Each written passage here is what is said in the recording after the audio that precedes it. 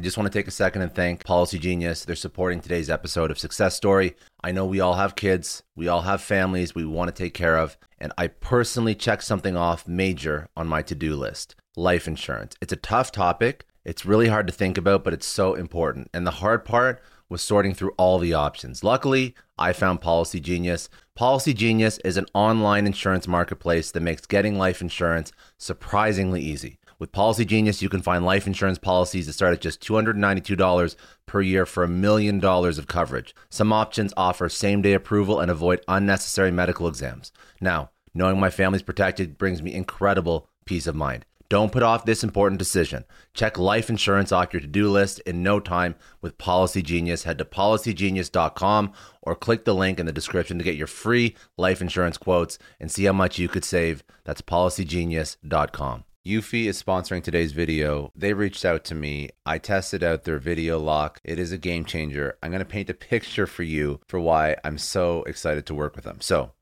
you're getting home, your arms are loaded with groceries or packages or boxes or everything, and your keys are in your pocket. This drives me nuts. This happens all the time. I upgraded to the Eufy video lock, fingerprint, tap, I'm inside. And honestly, I also feel way safer. It's got this awesome built-in camera, so whether it's a package delivery or late night Uber order, I see exactly who's there right from my phone. There are no more mystery knocks. And the best part, this thing was such a breeze to set up. There's no wires, there's no drilling. There's also no monthly subscription fees. So if you are done fumbling with your keys, because I definitely am, search for Eufy Video Lock or head over to eufyofficial.com/video lock. Your front door, your sanity. Did you know at Kroger, shopping online with pickup and delivery is the same as shopping in store? Same low prices, same personalized deals, same rewards, with no hidden fees or markups on your same family favorites, like Honeycrisp apples and pasta sauce.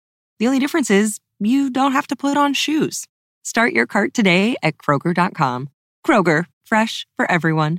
Restrictions apply. See site for details. Welcome to Success Story, the most useful podcast in the world. I'm your host, Scott D. Clary. The Success Story podcast is part of the HubSpot Podcast Network. The HubSpot Podcast Network has other great podcasts like Marketing Made Simple, hosted by Dr. JJ Peterson. Marketing Made Simple brings you practical tips to make your marketing easy and, more importantly, make it work. Now, if any of these topics sound interesting to you, you're going to love his show. How to write and deliver captivating speeches, how to market yourself into a new job, how design can help and potentially hurt your revenue, and how to create a social media ad strategy that works. If these topics hit home and they're things that you want to learn about, go listen to Marketing Made Simple wherever you get your podcasts. Today, you're going to hear an episode of my new podcast, Liquidity and Liquor. I co-host Liquidity and Liquor with Yosef Martin, a serial entrepreneur who sold his last company, BoxyCharm, for over $500 million. On Liquidity and Liquor, we have conversations about business, money, and life with some of the most interesting people in the world. You can download and subscribe to Liquidity and Liquor on YouTube or wherever you get your podcasts. I was thinking at first to put a couple words about you guys, but I think it's better if you guys tell everybody who you are, because if people don't know who you are, I mean, that's a problem. I got baseball card stats here. You have the research? I have baseball card stats. You created research for this? Yeah, yes. Oh, I'm dying to read it. Yeah, no, yeah. I don't want you to read it. Yeah. We dug in your trash can so long before you got here. You have no idea what we have on. I just want to read off these numbers because they're impressive. Okay, please and go they're ahead. probably outdated, and you'll Let's probably see if correct they're wrong me. or right. So you reach 3.2% of the world's population. That's on the website. I know it is. That's correct. That's incredible. Yeah. Over 20 billion video impressions. Correct. 60 million followers. Correct. And 100% organic. That is literally, you took the sentence on our homepage. What do you want? What do you think research is? That's not research. That's plagiarism. We didn't get to what we found in your garbage can yet. We're gonna get to it. Listen, I'm just trying to make you look good. That's why I take it off the website. If I did other research, then I wouldn't have made you look as good. But that's impressive. That's 3.2% of the world's population is mind-boggling as a content creator. Yeah, and especially that includes China. If you remove China, it's probably 5%. How do you know? How do you know what you have in China? They don't. We have nothing. Well, no, we have 400K in China, but we don't really count it. Yeah. Because it's for us, it's like a black hole. Interesting. Yeah. Why is that? Just because you can't track? Language barrier, different platforms. It's a different internet. It's a completely different internet. That's so. Interesting. When you say you have 3.2%, and I was watching Iced Coffee Hour. Oh, you were? Yeah, of course. That's that's actually when I was trying to like model this talk show style, this business, like that was one of my go-tos for sure. Cause I love all of Graham Stephan's content. And I was interested in the conversation that you were having about where your reach is and where your actual audience is, because we're so North American centric in our minds that it is like a handicap for a content creator for sure. Super. When I put out content, like when we put out the show, we're English. That's it. Like just English. So walk me through like sort of like the gamut of different audiences that you put out content to. And even I think on his show, I think his co-host is Jack, if I'm not mistaken. Yes. He didn't even know who you were. Like he's like I just started watching you, or the production guy. The production guy, yeah. That's right. And that's mind blowing. So that just shows like how with 3.2% of the world's population, you still haven't really effectively gotten a ton of traction in the U.S. It's like mostly other places comparatively. Yeah. Well, we have 1% of the country following us. Which is still insane. We have like 3 million or so. So if you take it out of everybody, that's 1%. Is it combined, both of you? No, she has different as well. She has another 3 million. I'd say, and of my 3 million, I think 1 million are U.S. It's a third U.S. Yeah. A third U.S. So that's a lot. It's a ton. Yeah. It's just the thing is, when you look at the world as one, the United States is 4% of the world. So if you truly care about the world, then your audience should be only 4% American. And our audience is, let's say, 6%. So we're already indexing over average. But, there's just... But I think the reason it's because it's in English, right? So you assume that your content is in English. Content creators are ignorant. I think I'm like 99%. Well, US to be fair, You're 99% US? No, I'm like 90% US, like 10% Canada. Holy cow. Well, but that's the thing. Like, you have to understand your content goes around. You've been in more countries than there are countries in the world. You've been to more countries, right? Pretty much. So everyone that would see your content in English that speaks, I mean, if you go to Bulgaria and you're going to talk about Bulgaria, Bulgarians are going to see it because it's in a trend over there. Yeah. So you're going to have it very dispersed around the world. And I think what's interesting for me is that when I look at all your videos, I ask myself, how you're not afraid going into North Korea for content? This is. I would not have the guts, and I think you went with your Israeli passport. Yes. To North Korea. Yes. How do you do something like? And how is your parents allowing you to even do that? So, here's a fun fact that nobody knows. I went to North Korea before Nas Daily. So I didn't go there as a famous. I went there as just a normal citizen, an Israeli passport, guided tour, see the country, and get the hell out. And then I got the footage, and then literally 5 years later, I said, let me talk about my time in North Korea. Oh my God. And then that just went viral. But I wouldn't go back there again. Wow. So that's dead. Yeah. No more. But you should go back. No, I want to go. You would love it. I mean, I've wanted to go for many years. It's just hard. Not concerned? They're not concerned that somebody could Google you and see who you're associated with. I wanted to go before I had Dear Alyne. So I've always wanted to go to, Iran and North Korea. That's actually how we started dating. One of our first messages was about how I'd seen he went to North Korea, and I was like, oh, I really want to go. I mean, I wouldn't be worried. And when a girl messages you saying, take me to North Korea, you know she's the one. No, now I still wouldn't be worried. I feel like people do terrible research. I mean, I went to Lebanon, and I'm literally half Israeli, and my dad's name is Amihai Tamir. And as you enter... What passports do you hold? I only hold U.S., but you're still not allowed. You can't have ever visited Israel, and I've visited Israel over 30 times. And I speak Hebrew, and my last name is Tamir. And they ask you on every paperwork to enter Lebanon before you enter at the border, what is your father's name? What is your father's name? Amihai means my nation lives. Israel lives. And I just put that his name is Amy. Amy. How do you... And I Women went... are brave. They I would never do that. Well, they figured it out, but after I left. So. Wow. Yeah, there's a whole controversy about her. Like the whole country was like angry. It's like, how did we allow an Israeli person in our country? They thought I was a spy, but I just wanted to go to a party. Oh my God. How was the party? It was okay. But the larger vision, I think, this is what I hope people see out of this podcast is, for God's sake, the world is bigger than Wisconsin. It's bigger than baseball. It's bigger than NFL. I mean, it's nice. It's amazing. Yeah, everybody here has a lot of money, but Thailand is insane. Yeah. Yeah. And I think being cultured it really comes down a lot to what you actually watch in content. If we spoke about this a couple of times on our show, where you kind of like learn that you lure into your own box when you watch social media, and we're talking about this. If you're Republicans or Democrat, that's the content you're going to be provided, and then you think the whole world is just like you until you see the other side, because that's what. But then when you watch your shows, and I kept saying we need more Naz, we need more Alyne in the world, because you get to see nothing but positive about all those other countries, those forgotten countries, because you wouldn't hear about them otherwise. You would think that Honduras is extremely dangerous. But then I watched one of your segments, and you're saying, no, it's not. It used to be, but not anymore. And look at this now, and it's like, okay.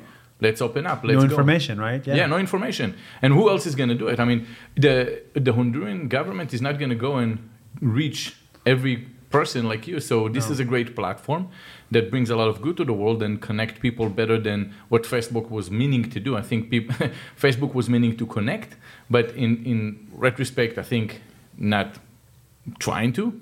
They divide by part people with their platform, unfortunately. So. Unintended consequences. Question. Yes. When you started as a content creator, either of you, you chose probably in my opinion, one of the most difficult things to capture in terms of your content. I mean, you literally have to go around the world. So what's day one as a content creator for you, and how did it evolve into eventually having to jet set across the globe to film content?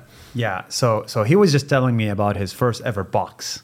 The first ever BoxyCharm box was, crazy expensive and crazy unpractical, right?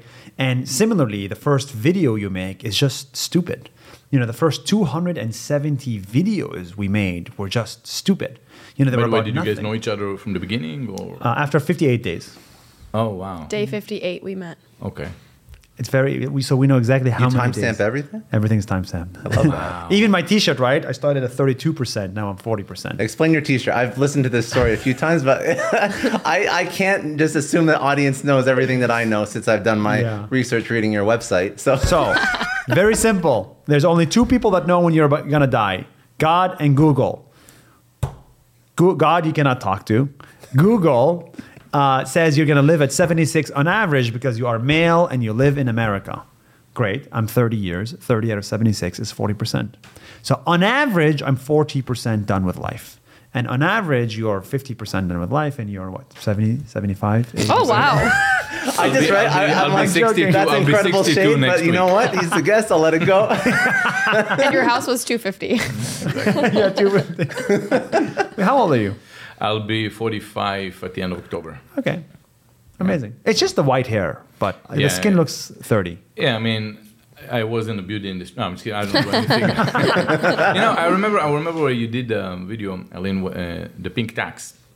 And it's little things that you don't notice until you notice, right? And it's just more brand power. Where, in a nutshell, what you said is, look, you look at the razor, if it's made for women, it's the same exact razor. It does exactly the same thing. One is pink, one is blue. The blue is for men, the pink is for us, but that's 14% more expensive, right? Is it still a thing now? Did you notice that it made any different after you posted? I think people know about it more now. So I think it's still a thing because it's something that marketing companies are not going to want to lose that edge. So I haven't studied the stats lately, but if I were to guess, I would actually guess it would be even worse now. Like it would be even more extreme, but at least more people know about it. Like that video got 50 million views or something crazy that I know of. And I haven't checked lately. Usually the only reason it would change is if you pick up on a particular company. You go to Procter & Gamble and it's all dedicated to Procter & Gamble product. And then P&G gets the pressure. Otherwise, it goes up into the air. That's nobody answers. So it has to be direct on one brand. They're going to say, we're going to change, we're going to do that. And then the other companies are to follow because it creates a chain effect. Exactly. Maybe that's the next video? Is putting pressure on specific companies. I'm retiring. Someone else needs to do it. Have you ever? But most of the stuff, most of the content that you create, it's not negative. It's mostly just awareness, right? Yeah, only 1 out of 20 videos is negative. Maybe 1 out of 15, 1 out of 25. What's a negative video, for example? A negative video is when somebody attacks us. It's a lot of the time it's self-defense, really. So if somebody comes out and says, Naz Daily, you're an Israeli spy. I'm like, get the fuck out of here, bro. Like, I'm not. And Did somebody come out and said that? No, they It didn't. happened multiple People times. Oh, I didn't realize. Yeah, they Wow. His Okay. dad thought I was an Israeli spy when we started dating. No, he didn't. You literally told me that. It was a joke. How much you have. They said a lot of things about me. Are you an Israeli spy? I mean, honestly, if I was the Israeli government, I would We'll have to totally figure it Time will out. find. tell. We're gonna Time will figure it tell. out I on would this find show. an attractive woman. I would make her fall in love with this guy, and then it's. How like do you the- think we've been dating for 6 years? You're not How do doing you a have good so much job of money? staying under the radar. So I saw actually a video where you're going to this conference about what is it, climate change, and this Davos. guy came Davos, and then someone came. What is your mission? A lot, okay. We're a company. That's what we do. That was so good. That's an example. Like somebody came to the street to me to like call me a hypocrite because I fly to go to a climate change conference, and I thought, wow, this is a great opportunity to make a video that's not necessarily positive, but it's like a good educate. I love bad publicity. Bad publicity is amazing, and you guys need to have some of it. Honestly, We're doing our best. We're your punching record- people off the street for no reason. We're doing our best, but it's still not. Yeah, your record is too clean. Yeah, too It clean. is I know. 100%. See, even we brought in liquor, so we'd all be rambunctious, and we don't do anything You wrong. didn't do anything we're with it. just better friends. No, it's true. Like No, but you know what he did when have to that, argue when that more. guy was going after him? At first, he thought he's a nice guy, so he was nice to him. But then he said, even though the guy was trying to cause him a problem, he didn't want to go and mention his name because he didn't want to use his platform to go and cancel a person. Which that's something that I've noticed. Like you're not going to go and ruin someone's life, even if he's in the wrong, because you don't want to use that power that you built. Yeah. And most people don't do it. I mean, I've listened to Dan Bilzerian saying, "Oh, the internet is bad," but one time this guy didn't deliver the pizza on time, and you know what? We blocked his account. here's his home address. That's a power trip. Yeah, that's That's not a power right. trip. Yes. I'm so glad you noticed. Yeah. You can judge a content if it's good or bad based on the comments under it. If the comments are, yeah, I agree with you, fuck that guy, Yeah. then you have problems with the content. But if the comment section says, yeah, fuck you, Nas Daily, then that's okay. You know why? You know why people play into that though, because that's how you build that's how you build this toxic community. But that type of content usually gets more organic reach than Correct. happy content, educational content, even this controversial stuff. I mean, look at like the Alex Joneses of the world, right? Like he has tons of followers and his stuff is crazy as shit. Even when a creator that is more mainstream brings on controversial guests like a Joe Rogan, you see those ratings go through the roof. Yeah. Even when I think if you look at like the other mainstream creators, like even like London Real was a great interview show, and he brought on a conspiracy theorist, and then his ratings. David Icke, his ratings went through the roof, and that show like got like 10x every other show. So it's tough as a content creator to create this truly engaging, meaningful, non-controversial, generally helping out the world be a better place, because it doesn't get that reach. And you did that for 270 270 times before you actually hit. before it blew up. Yeah. When you blew up, how many did you get on that one video So that changed on your day life? 270, I had 100,000 followers. On day 271, I had 300,000 followers. Oh. So 3x in one day from one video. Wow. That's the beauty of the internet, is that it's not a linear line. It's this, that And then bam. What was the video? some stupid like tourism video. How cheap is Thailand? Come visit Thailand. It's an amazing place. This is how cheap it Interesting. is. That's it. And then every American was like, "Oh, let's go to Thailand, girl." You know, like. You know, I feel like what you created in terms of traveling is that a lot of people are doing that now. I see so many short form content on if you go to Italy to this place, don't forget to visit this restaurant. They have amazing, and that's what those people do all day long. We actually brought in a guy that he doesn't do it. His name is Alvaro, and he travels with his girlfriend.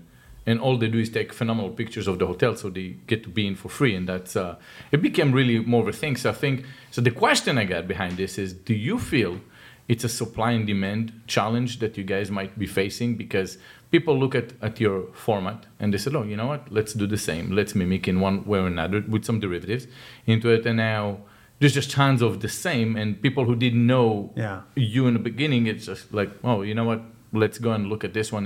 Do you feel the same? What do you supply and think, demand? No. I mean, what Nasir or I do are completely different. There's very little, look at this hotel, look at this location. what we both do and our category does is provide a unique angle or perspective, right? So the pink tax is not look at this pretty location, right? The videos he does now are human stories. It's an angle, right? I can take... But you don't feel like there's some other people that do the same on the human angle? No, it's so... No, it's so hard to find the right angle on a video. We literally try to teach people. We both have courses and academies. We want them to do it. We want competitors. They're not really competitors. So how do you get people to go and watch your show? What do you guys do? Like I noticed that you guys invested about $1 million in an academy, on a project, right? Yeah, that's separate. Like we say, how do we get views? Okay. How do you get views? So what's the thesis for the content that hits? It's very... You go ahead. I would say relatability. So it needs to be relatable. Provide a new angle, right? Say something that hasn't been said before. I would say those are the main two things that make our content do well. And then something angle. New. How do you get to be relatable?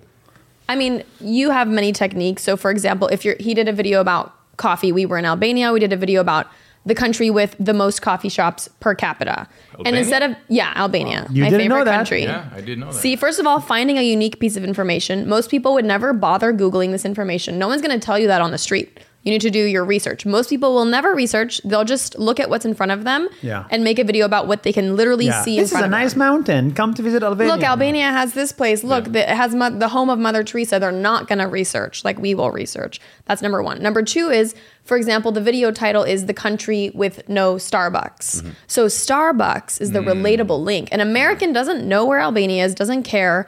They don't care. But if you say The Country with No Starbucks, they care about Starbucks. Why don't they have Starbucks? Something in the public domain, the name, like it's a big brand sells, it's trending brand. You said, okay, now that's going to be our hook. Yes. And then you said, now why? And then you said, okay, it's because there is no need, there's too much coffee. But there's also it's the title should be a bizarre claim, something bizarre. Like, why is this mosque named after Jesus? Ooh, there's a mosque named after, does Jesus have a mosque? You want to click, why I live next to a hospital. Oh, why do you live next to a hospital? But don't you think that it's to a point teachable, to a point it's not as teachable as kind of like some people were wired different that can come up with something different than others, where not everyone were made the same, right? I mean, we play basketball, but we can't make it to the NBA, right? So it's just... There's an element of that. Right? That's why there's a term called artist or creativity, right? It's like, can you create something from nothing that's unique? And most people can get to 30%, 70% quality. But the people who get to 100% of your quality or 150%, you got to hire them. Yes. Yeah. That's the one you hire. You got to work with them. Yeah. So you do have a moat around your type of content, because I mean, like, it's not easy for somebody who's in a job to just go all over the world and film. So when you say in your academy, so what would you teach an early content creator so that they can at least start?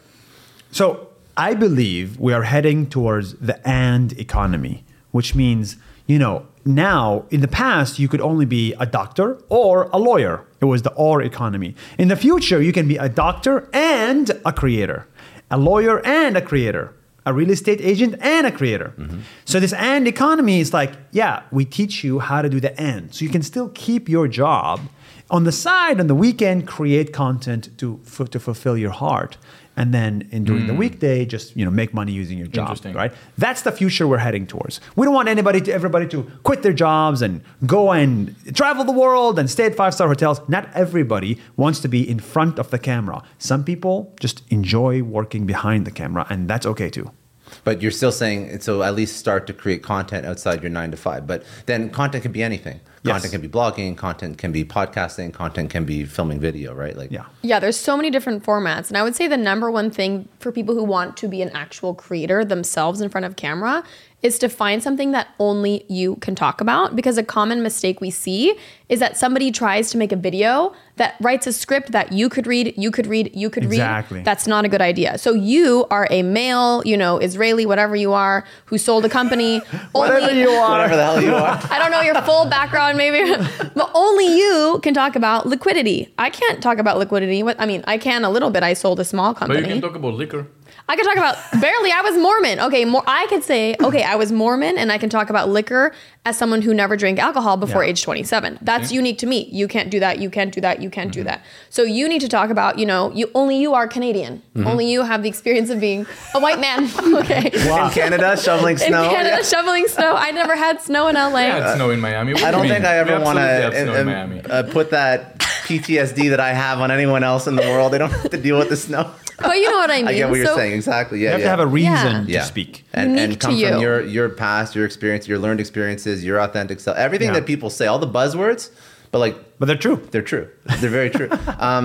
So maybe what's your how did you get into content creation? And actually, let's do origin stories, because I knew you quit a job at Venmo, right? Yeah. And then what's your content or both of your content origin stories? You want to go first? Sure. Ladies first, yeah. Ladies, thank you so much. Because you're actually you are now full time, so you essentially took the leap at one point. So technically, I was in content before Nasir, but in a very different way. So I grew up in LA. I went to film school in high school. I love video. Then I went to BYU because I was raised Mormon. So Brigham Young University, a religious university. And at BYU, I ended up getting married to another Mormon. Thank you.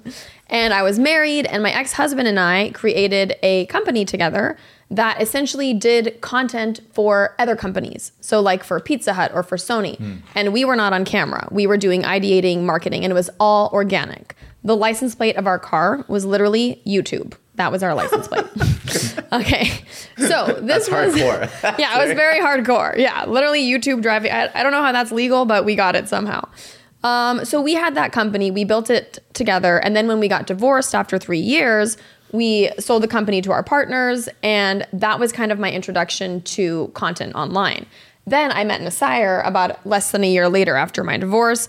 I was interested in becoming a full-time creator, and I was on that journey. He was on that journey as well, getting started. We were both kind of, I would say, in a similar place, beginner creators. And then we started traveling together. I had my background in corporate, making viral videos for big companies. He had his background, and he started making videos. I was doing more Instagram and blogging. I was helping him with his daily videos. He was growing. I was trying to control his content, and I was like, make a video about feminism, make a video about vegetarianism, make a video about women traveling. And then one day he was like, just make your own videos. Stop trying to control my videos. Thank God she did. So that's how I started Dear Alyne, was more out of necessity. I can imagine you trying to go and do a lipstick video now. Like, this is the best lipstick in this goes back to what we were saying, is there are some things I cannot speak on. Yeah. I cannot speak on women's periods, right? But she can. I cannot speak on animal rights because back then I wasn't vegetarian and I didn't care. She can. So that's why I believe everybody should speak up on their own voice. As to my background is, look, I grew up in your country. Mm-hmm. And in Israel, we have many, many problems. I grew up as a middle child. I don't fucking matter, right? I'm just an Arab in a village with not much. Middle child is not important? What? A middle child is not important? Yeah, middle child is the least important. It's like statistically. Is that true? Yeah, statistically. Oh, really? Yeah, middle children are not. That's so funny. But you don't have a middle child. I'm a single child. I have two kids. Yeah, so 2 kids, no middle child. But when you have a third, if you have a third kid, that becomes problems. Interesting. Anyway, and so I've had no voice for the majority of my life. I did not matter on any stage, even with a Harvard degree. And so I think I started to create content because I was fucking angry. Weren't you living in the US after Harvard? Yeah. You moved to... Still didn't matter. No way. Yeah, at my company, I was a bad engineer. Nobody listened to my opinion. It's just like interesting. You're just a fucking, cog. You're like a cog in the system. Yeah. I was like, I'm fucking angry, and I was like, I'm just gonna take my anger and put it in a 1-minute video. And anger is a great. Do you still have those motivator, videos? What? Do you still have those first videos you recorded? Yeah, they're on the internet. Okay, I gotta forever, go find. I hope. Yeah. Angry Nas. Like a rotate type that delete everything you made. Huh? Oh yeah, no, not yet. No, I'm not canceled yet. So angry software engineer. Okay, so angry software engineer, and then you end up with Nas Daily, right? But the videos are not angry, right? No, I know. But it's just like, I think what is the thing that drives you to do things? It's really frustration, I think, is the biggest motivator. And I'm still frustrated with the way the world works. That's why I want to make more videos. Do you think that that chip on your shoulder pushed you through those first 270 days? Yeah. I still have a chip on my shoulder. We were just talking about this. Like, even with 60 million followers and millions of dollars, I still think I don't matter. And I still think that if I don't work twice as hard as all of you on this fucking table, I will get nowhere because I have worse cards, right? I'm less attractive than you. I'm less white than you. I'm less attracactive than you, and when we met, I was less rich. She did mention you're less attractive than her, by the way. She did say that. She did say that, right? She was talking about this. She said we're different leagues. That's not true. He's making up things. He's not making up things. I believe him. He's not making it. He just spilled the beans. I mean, it's true, but he was making that up. We are attractive. Now. We are equally... You said this literally today. That we are almost equally attractive.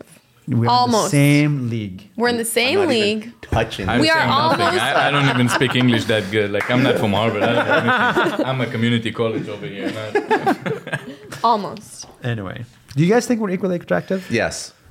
Wow. Thank you. Yes. Thank you. See, I love good. this. Let me tell you something about being attractive. Let me tell you something about being attractive. Okay. I think that brain is everything. He's like, as an attractive person. An attractive person. No. I guess no, in general about people, not about me. Okay, because I know I am. I don't need anyone to tell me that. Position of authority. I think being attractive is being confident, and I think brain makes a lot of it. The first impression is just the first impression. By the end of the day, there's a lot more. So if someone has insecurity over their look and feel, build everything else you have. I think that when you look at someone like you, right? Men that succeed is considered attractive by the eye of women. Okay, success makes a man sexy, right? Tell me if I'm wrong. Is he wrong, sweetie? In general, okay. Success on a man makes him look sexy for other women. It doesn't have to be all. That is correct statement. This is a statement that I did not come up with. I'm picking up someone else's verbiage. Tell me if it's right or wrong, right? But I felt like there is something to do with that. Because by the end of the day, women would look at the top predator, right? It's just what they're looking for, right? And a person who made something bigger than most, which look at what you built, right? It is something attractive for everybody, right? It's attractive for men that wants to go and talk to you because you're saying, well, I am talking to Naz, right? I am talking to you because it is a big deal. Like, not every person does it. So that it's going to attract people in one way or another. So both of you guys are very successful. I don't want you guys to fight over here. We can fight after. I'll give you some alcohol. Anyway, thank you for saying we're equally attractive. Yeah, 100%. That's all I got out of this. How do you? That's all you have to take away. I don't know what he said, but oh my God, that's all I heard. How do you find working together as both content creators? Do you think it adds to a relationship? Like working together, like always creating, always like sort of working towards not similar. No, I think goals? being in the same industry is very good. Yeah. And very important. Yeah. Because we can actually talk about it and it's interesting. And I broke up with a boyfriend in college because he wanted to be a doctor. And I was like, there's no way I'm dating a doctor. I'm never going to marry a doctor. I don't want to talk about doctor things. I don't want you at work all day. I don't want you coming home at 11 p.m. tired. That's literally why we broke up. I was like, can you not be a doctor? And he was like, no. So I was like, all right, have a nice life. So this is great. And who's going to save you, sweetie, when you need a surgery? I'm going to pay someone. Going to be the same guy. I'll pay him. He can save me at the hospital like everyone else. I don't need him in the house. Yeah, but me. You're buying a lifestyle, right? You're buying a lifestyle and you're saying that's not for me. That lifestyle, I know the kind of travel, the kind of journey you have to be to go a doctor. Like I want someone to hang out with for me. 100 years, yes. Yeah. Well, but I don't hang out with you because I'm at work until 11. You misled me. When we started dating, we traveled together 24/7.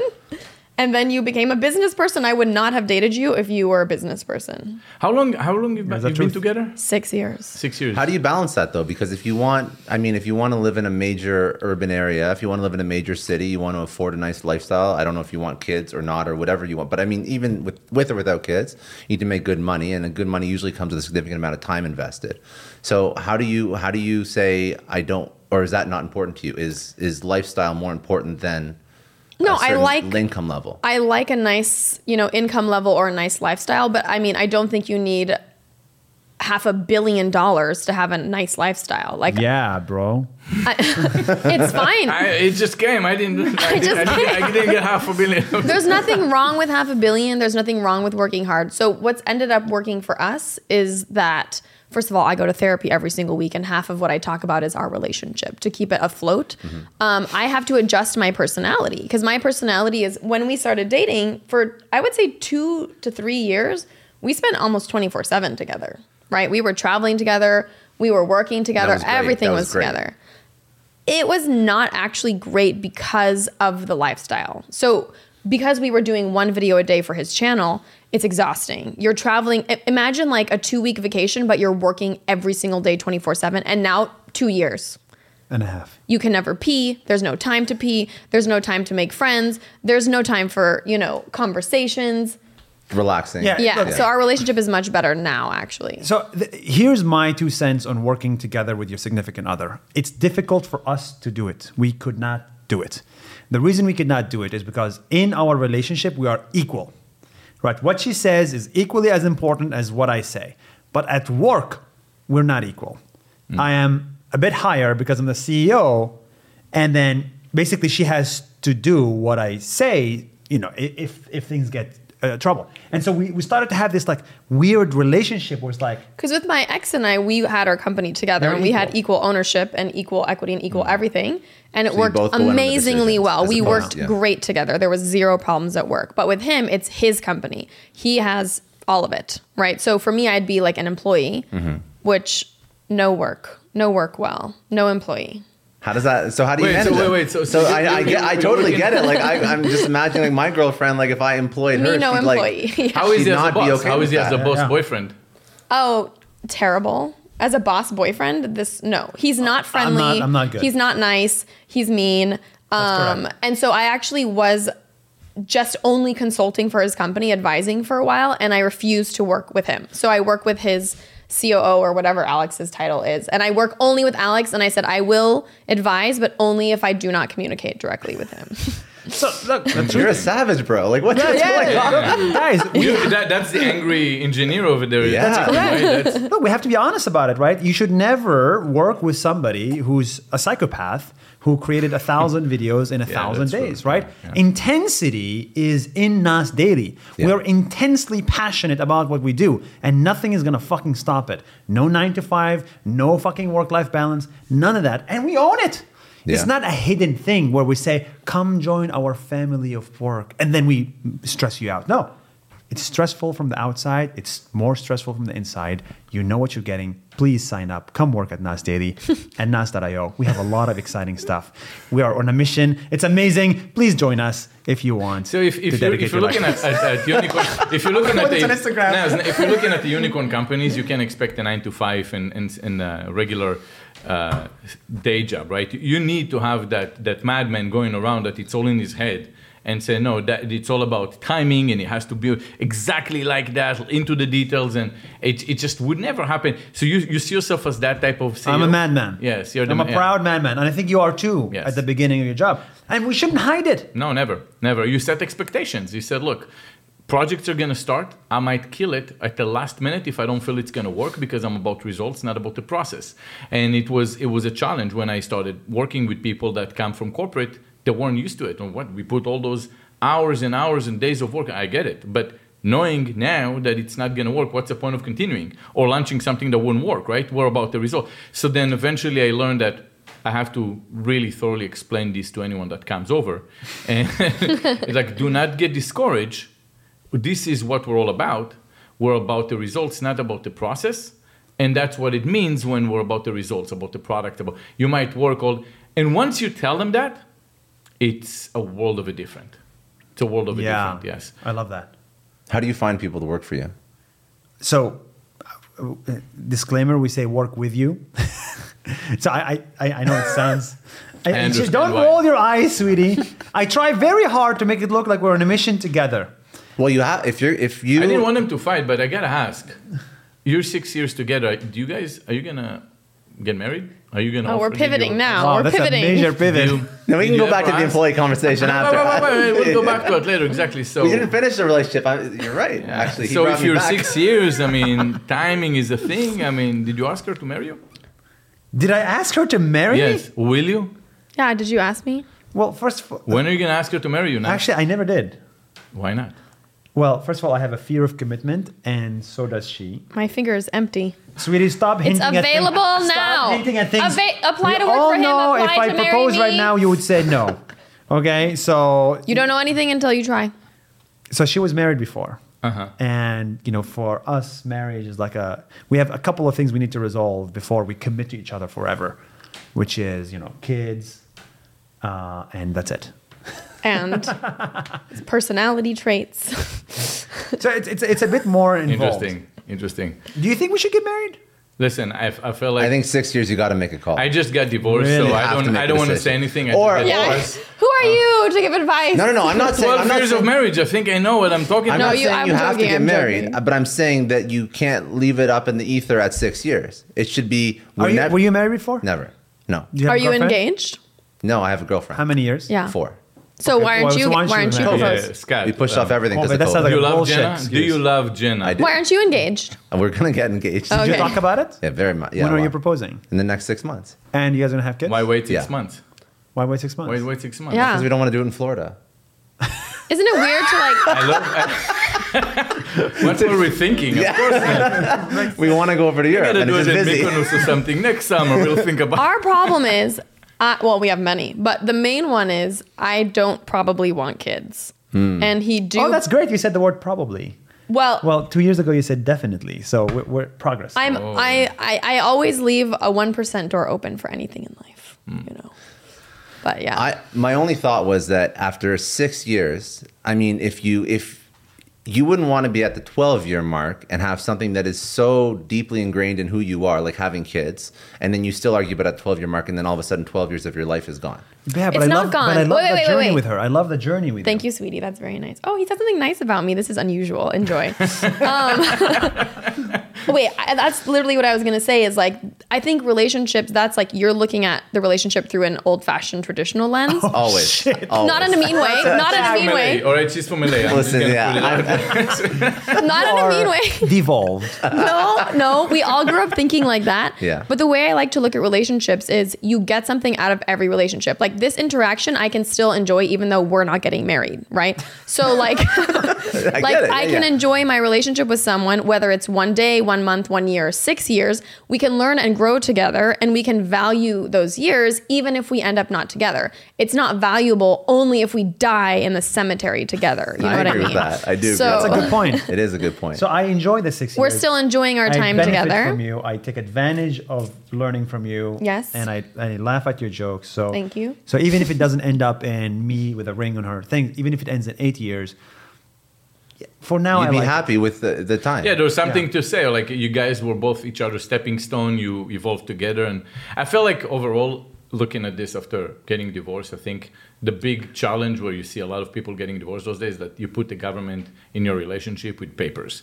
It's like a corporation that so you have to true. put out there, and then you said, "Well, why do I need to?" Yes. Anything you want just is such a challenging part in case it doesn't work. In case that it's just a challenging life. And in Europe, I have a lot of friends whose parents, it's normal to not get married and have kids. And, my Yeah. friends' parents are not married. They got married actually like 2 years ago, and they have multiple kids, and they're having an amazing life. And they just got married like for fun 2 years ago, and they were never married.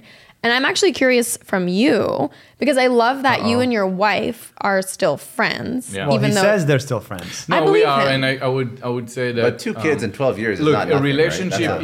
you come in one way and you come up the other way. I didn't want to, and I think I got lucky to say that we both got married happy and we got divorced.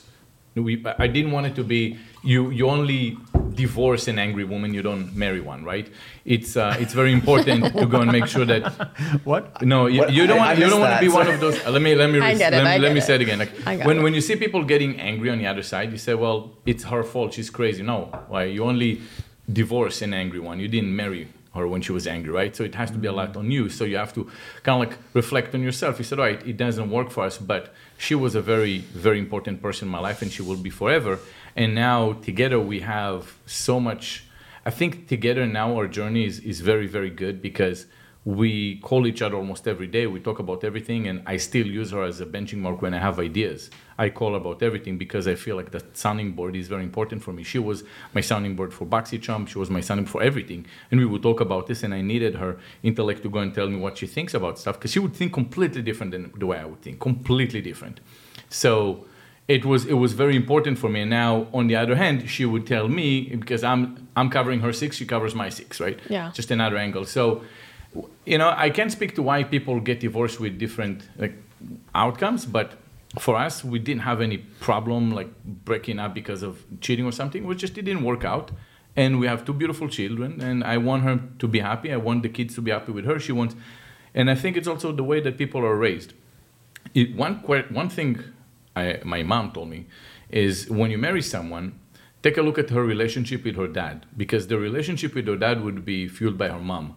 The mom is the one that controlled everything, right? If the mom doesn't want the kids to be with their dad, they're not going to have. And she had relationships that were great. Now, it's not 100%. Some other cases can be like bad dad. I'm not in relation with my dad, but in her case, she came from a good family that they weren't teaching her to have drama around everything. If he's a good man, didn't work out, just stay together. So her family is my family for life. She's always going to be my second half for life, and it's a beautiful thing. So I was blessed to be with the right person. Learn from him, Nasir. Sweetie, do you think our divorce would be without fights? Well, I was already divorced and there were no fights and it was great. And my parents are divorced and there's no fights and they get along. And my mom has never said anything bad about my dad, and they've been divorced for like 20 years. My dad has never said anything bad about my mom. Anything bad about me if we divorce? Not in public. That's not a bad answer. We'll never. I would not say anything different about you if we break up than I have already said now when we're together. Do you know how many short clips we can get out of this? Right? Oh, there's a lot. Do you know how many viewers we can? Thank God we got them in 4K, Keep right? talking about this, guys. I love it. No, but I really hope he learns from you, because I've said, like, if we ever break up, can we please remain friends, because that's such a waste, and he says no. I mean, I think that's I've never stayed friends with an ex. Thank Never. you. That is, you are a realist, and I appreciate you but for that's that. when you don't have kids. Wait until you have kids. For sure. But that's why I different. don't want to make a mistake about kids either. That's why, okay, so 4 years later, now we're making a decision about it, and we're still together, we're still very happy. So I'm comfortable 4 years later, but I know people that in the first year, they're talking about kids. I'm like, chill, like slow down, like just relax. Life's long, live together a little bit first. I know I'm old fashioned, but I mean, Which is fine. It's fine. But I mean, like, my parents were divorced too, and they were divorced later on in life. And like, it kind of sucks. Like, they're both happy now, but it does kind of suck. I don't really want to do that to my kids if I don't have to. I really don't. And especially, like, it's great because they're very friendly, right? My mom, my dad, they're actually on great terms. But imagine if it wasn't a great divorce. Yeah. A great You know divorce. how hard it is to stay married in Miami? I'm just putting it out. That's why. You guys need to move to like Ohio I'm or never something. letting Gino watch this podcast. I'll send you a because place of in you. Idaho. You're gonna love it. It's amazing. You're Canadian. You don't mind shoveling snow in Idaho. I do have to say, Miami is full of distractions. Yeah, it's distractive, and it's. I mean, it wasn't the reason people break up, right? We didn't actually live in Miami, but ultimately, why do you think divorce rate is so high? Put it out there. There's a reason why people keep getting divorced again and again and again. So, kids. It's really a preference, right? It's not good or bad to have or not have kids. But once you have kids, you would feel different about life in general, because that's when you think less about yourself. Yeah. I mean, it can be also good not have kids, because you can say, well, now I have to worry for the rest of my life if they're going to come back from, they're going out somewhere. Like, it's just stress. It's underlying stress. I get it. I totally get it. That's why we all die from heart attack eventually. Yeah. But it's good to be with a person that's going to be amicable with you and thinking the same way, and we're building their personality, the kids' personality together, and not when we're against each other. I mean, you've seen the other side. I mean, everybody knows kind of nasty divorce, what happened. The one that suffer are the kids. That's and important. So care. imagine if you're in a relationship and somebody cheats, and then you don't ever want to talk to that person again. Yeah. And if you didn't have kids, you could just not talk to them again, but now you do have kids. That's Then you the shouldn't worst. cheat. Exactly. Well, I agree. Don't do I that, agree. okay? That's hard. Yeah. It's very hard. It's hard, yeah. Well, if we're thinking in a more modern way about relationships also, do you guys know Esther Perel? Oh, God. No. I don't. Well, you should interview her. She's also kind of Jewish, Israeli something. I don't really know what she is, French. Anyways, she's a... Then you find out she's from Albania. She has nothing to do with it. Has a coffee empire. No, she doesn't have a coffee empire. Tell us, sweetie, what's the new way to look at relationships? So she has written this book and multiple books. One is called Mating in Captivity. So essentially, like, captivity is marriage, essentially, and mating is, sex, things like that. So she talks about how historically, having fidelity or not cheating, etc., kind of made more sense, because you don't have like tests to see who the parent is historically. Also historically, if you go way back, it was tribalism. So people weren't actually monogamous. And the definition of monogamy has actually evolved over time. So historically, monogamy meant one partner for life. And now, what do we think monogamy means? One partner at a time, right? So we're already as humans changing the definitions of everything. So it's kind of interesting, like she talks about like in the past, cheating, like recent past, is like the end of the world. You're like, oh my God, my partner cheated. All those 4 amazing years you had with your girlfriend, it's over because one night you or she was drunk and did something, right? And she talks about what if people look at that and they're like, okay, that happened. Let's talk about why it happened. Let's see, maybe it is a big deal, or maybe it's not necessarily the end of everything. Maybe we can look at that as one night out of, 1,200 amazing nights. So right? Can I cheat? I mean, I've told you before, if you cheat, it's not necessarily a deal breaker. Of course, I'd like you to not cheat. I'd ideally like that to not happen. I don't want to say anything. Again, I mean, I don't know if we're going to go into... that's a very evolved way. I just think that when it comes... It's like what Mike Tyson said, so everyone has a plan until they punch him in the face. It's like, until they get punched in the face, not until he punches Of course. No, that's what he said. He was speaking in the first person. That's funny. So the idea is that it's true rationally, but then the emotion comes in. Of course. I mean, I'm not saying, if you get cheated on or you cheat or whatever, that you should just approach it with a completely balanced outcome. I'm just saying, does it have to always mean the end? Not necessarily. I think I was raised where, if somebody cheats on me, I'm like, oh, it's over. I have self-respect, blah, blah, blah, blah, blah. But after, learning a lot more, I'm like, there could be a situation where it happens and there still is a lot of love. I was married and I actually ended up cheating on my ex-husband. Not like sleeping with someone else or whatever. I was Mormon, so it was like a very low-key version of cheating. And our relationship had many other problems, and we should not have been together. But that experience showed me that if I, a Mormon girl who never had sex till I got married, never broke any rules my whole life, never drank coffee, never drank alcohol, if I could be driven to that point of doing some form of cheating, right? Obviously a more low-key version, but still very clearly cheating, I'm like, oh my God, anyone could, not anyone, because maybe, there's probably better people why would than I me. judge my partner in the future that does that or something to a certain point? Yeah, because I was like the nicest girl ever. Yeah. The nicest, the most... But you haven't cheated on me, right? No, sweetie, don't worry. Making sure. I'm just saying, I mean, we have a whole different conversation we could go into right now if we wanted to. No. But what's cheating those days, right? Yeah. But the point, anyways, you get the point, which is it doesn't necessarily need to be the end. It doesn't have to be like the guillotine. And it's totally cultural too. Yeah. Like if you have a conversation with somebody in Europe, it's very different than somebody in North America. Oh, so different. It is. So Yeah. You guys had something in Eastern Europe where you went on a show, and that was an interesting show. And I don't know the story. I felt for you. I didn't research this. No. So deep enough, bro. Yeah, I know. I got the website. So he went on the show. He went on a TV show in Eastern Europe where he was sitting down, and they're like, "Man, you're the man." And he was sitting all happy, and then they said, "So you're getting girls hitting on you."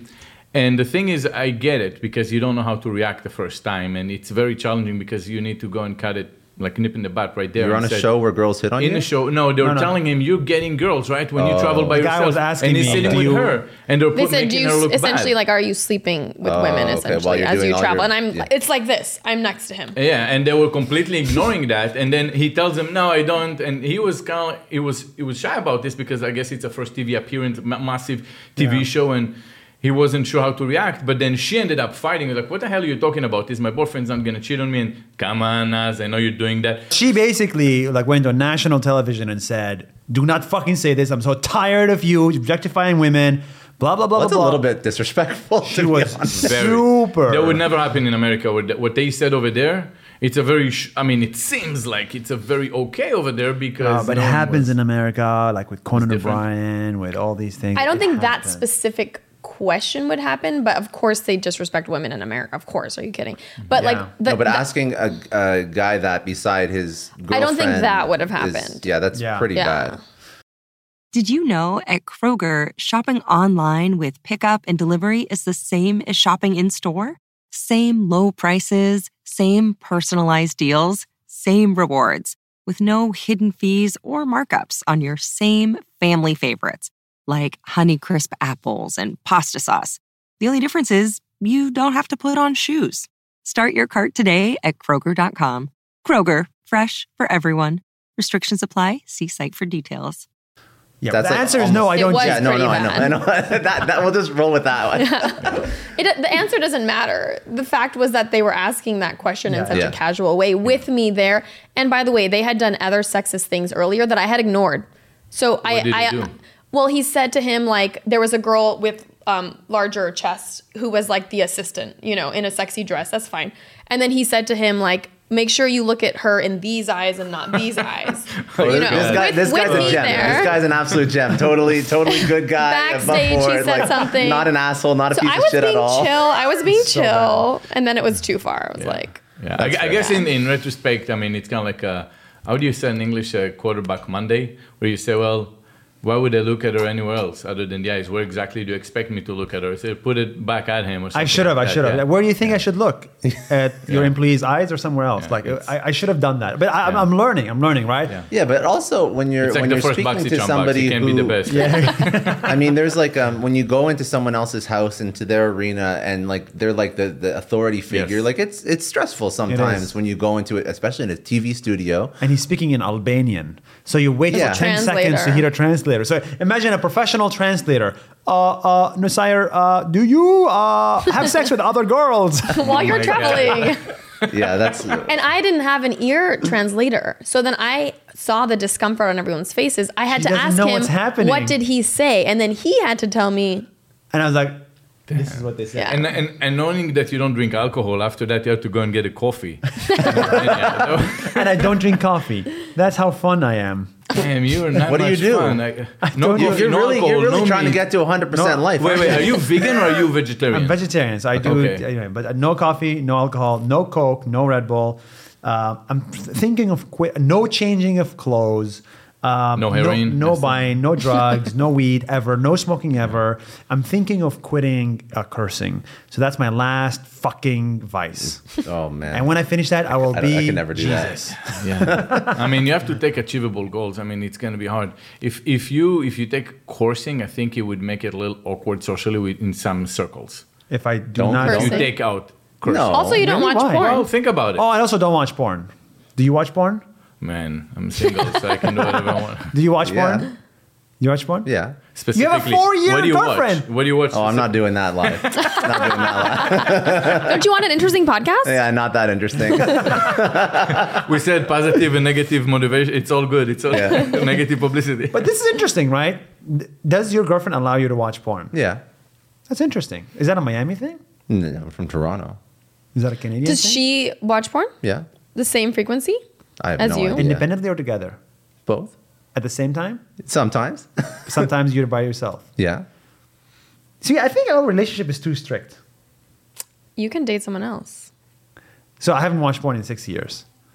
I mean, it's probably good to not watch porn. Wait. It's great to not watch porn. Alyne said no. It's also better for the men. Wait. Is it because you don't want him to watch porn? But you're like, I'm not going to break up with you if you cheat on me, but don't watch porn. No, if he cheats on me once and we have a conversation, we understand why it happened, I probably wouldn't break up with him. I mean, it depends on who the person is. It depends how annoyed I am. Yeah. There's certain, I can't imagine you don't know who will trigger you. There's certain people that I'm sure would trigger me to be like, fuck you. Yeah, best friend. Fuck this. Yeah, but there's certain everything situations. you do in life, like if you're going to talk about porn in all seriousness, like if it's jeopardizing your sex life, that's an issue.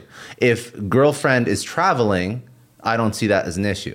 But if you watch so much porn that it becomes an obsession and it kills a whole bunch of time. Well, that's obvious. Yeah. I just more have an ethical issue with most porn.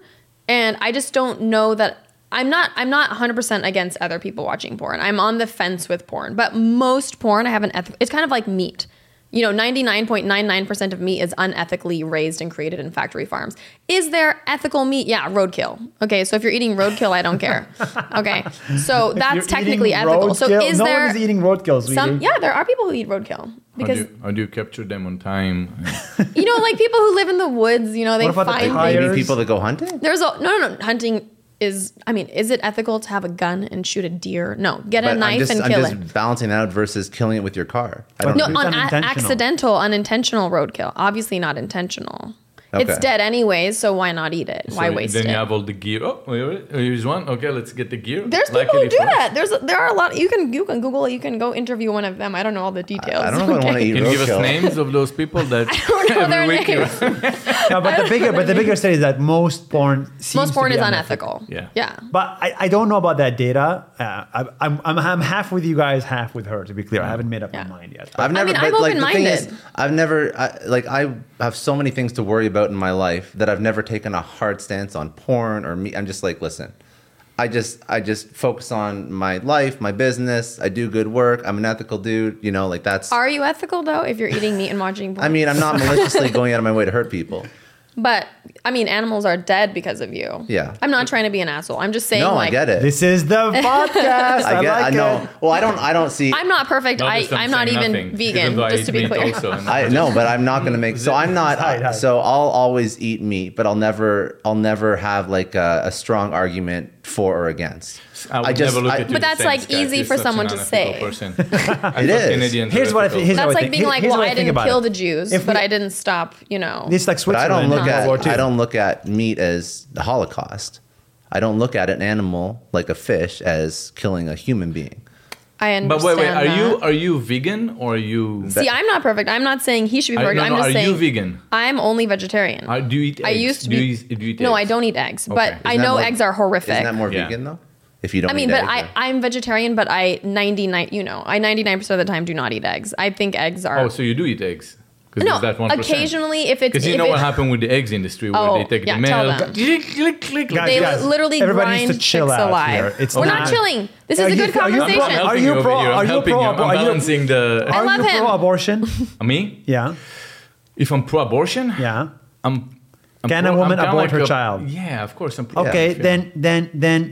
then I believe eggs, right? It's just like No, he doesn't know anything about. You don't know about the industry. You're making a weird argument. You don't know about the I industry. know about the industry. What do they An egg do to is the not a male fucking chicks? animal. What do they do to the male chicks? No, but the idea is that the male I know chicks, what they they put do. it in a grinder Yes, while but they're alive. There are startups. But why There are are we startups. drawing so many parallels between humans and animals? Because I mean, Humans what's that the have difference? consciousness and self-awareness. Animals have consciousness and self-awareness. They'll argue with you on this one. I know, They but suffer. They that's cry, a they- debatable You know point. what's smarter, a baby or a dog? So should we kill babies because they're not very smart yet? Babies are incredibly intelligent. So are dogs. So are dolphins. But I don't kill so are dogs. parrots. I Yeah, don't but eat parrots. pigs are smarter than dogs scientifically. Do you eat pork? yeah, pigs 100%. are Well, smarter actually, I than don't like pork. I don't like pork. either. but everybody eats Chicken, pork. beef. Right, So what if someone's in a has coma? intelligence. If someone's in a coma? Point is a cow can have I get- intelligence. I do understand I've your seen this because I used to live in an area where you would have the ability to take, if you had a piece of land, you can go and move it for agriculture exempt, and then you would have cows on it, right? And you can absolutely see that some cows are just cows and they don't move, but then some of them come out with intelligence, and it was amazing to see it. Wow. They actually understand. It was mind blowing to see it, and that's when you really feel bad I when love you that. eat meat. Because I'll give an example. We had a property next to us that had the agriculture exempt, and they had some cattle over there. There was only one cow. She would know how to jump the fence, and she would go into all the neighboring.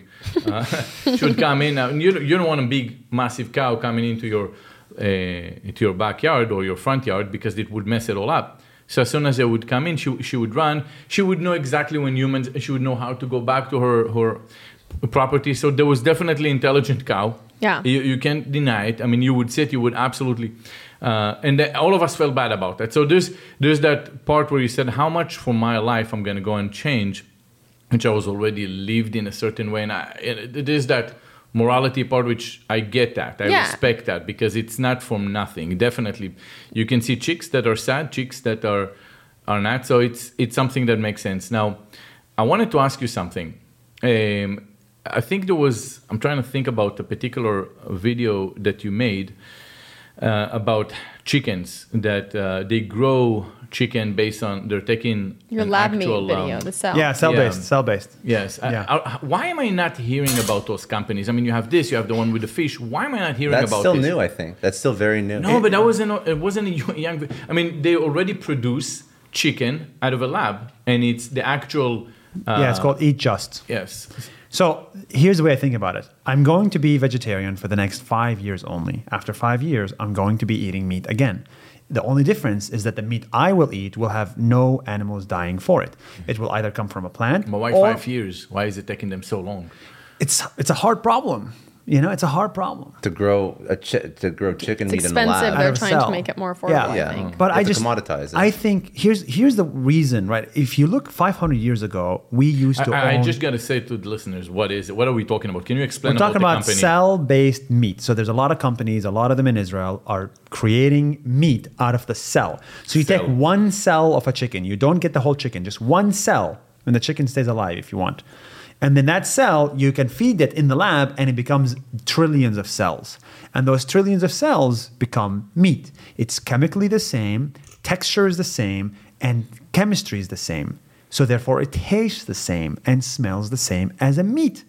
Genius. Interesting. So so to follow up on your point about ethics and meat eating, if that was an option and the amino acid profile was the exact same, I would eat never choose to kill an animal over Exactly. eating But by them. choosing to kill the animal now, you're creating more demand for that, and you're not supporting the demand for this industry. So you're Exactly. delaying the availability of lab-grown meat. With your money every day. Imagine being the slavery 500 years ago. We used to own humans, bro. Now think about it. We ended that that thing. But think about it. There was an injustice 500 years ago. What is the injustice we do today? Because the world is not perfect. Yeah. There is something that we do today. So you're that's- saying we're going to look back in a couple decades and said, do you remember where we actually did this to animals? We grew them. Yeah, we put them mass in factory cages. farming, Yes. which Once is like a upon a Now, I time- would horrific. also be Animals. curious about one thing because I'm not learned enough to know this. I would also be curious if somebody who's actually researched like this topic and sat down and spoke about how there's harmful side effects of growing like all these farms or whatever, and like growing all this corn-based food or Yeah, it's whatever it is. terrible. Like there's a whole bunch. For humans, Cannot it's be terrible good. as But well. also, like for example, like Beyond Meat and all the other like non-animal based meat, Yeah.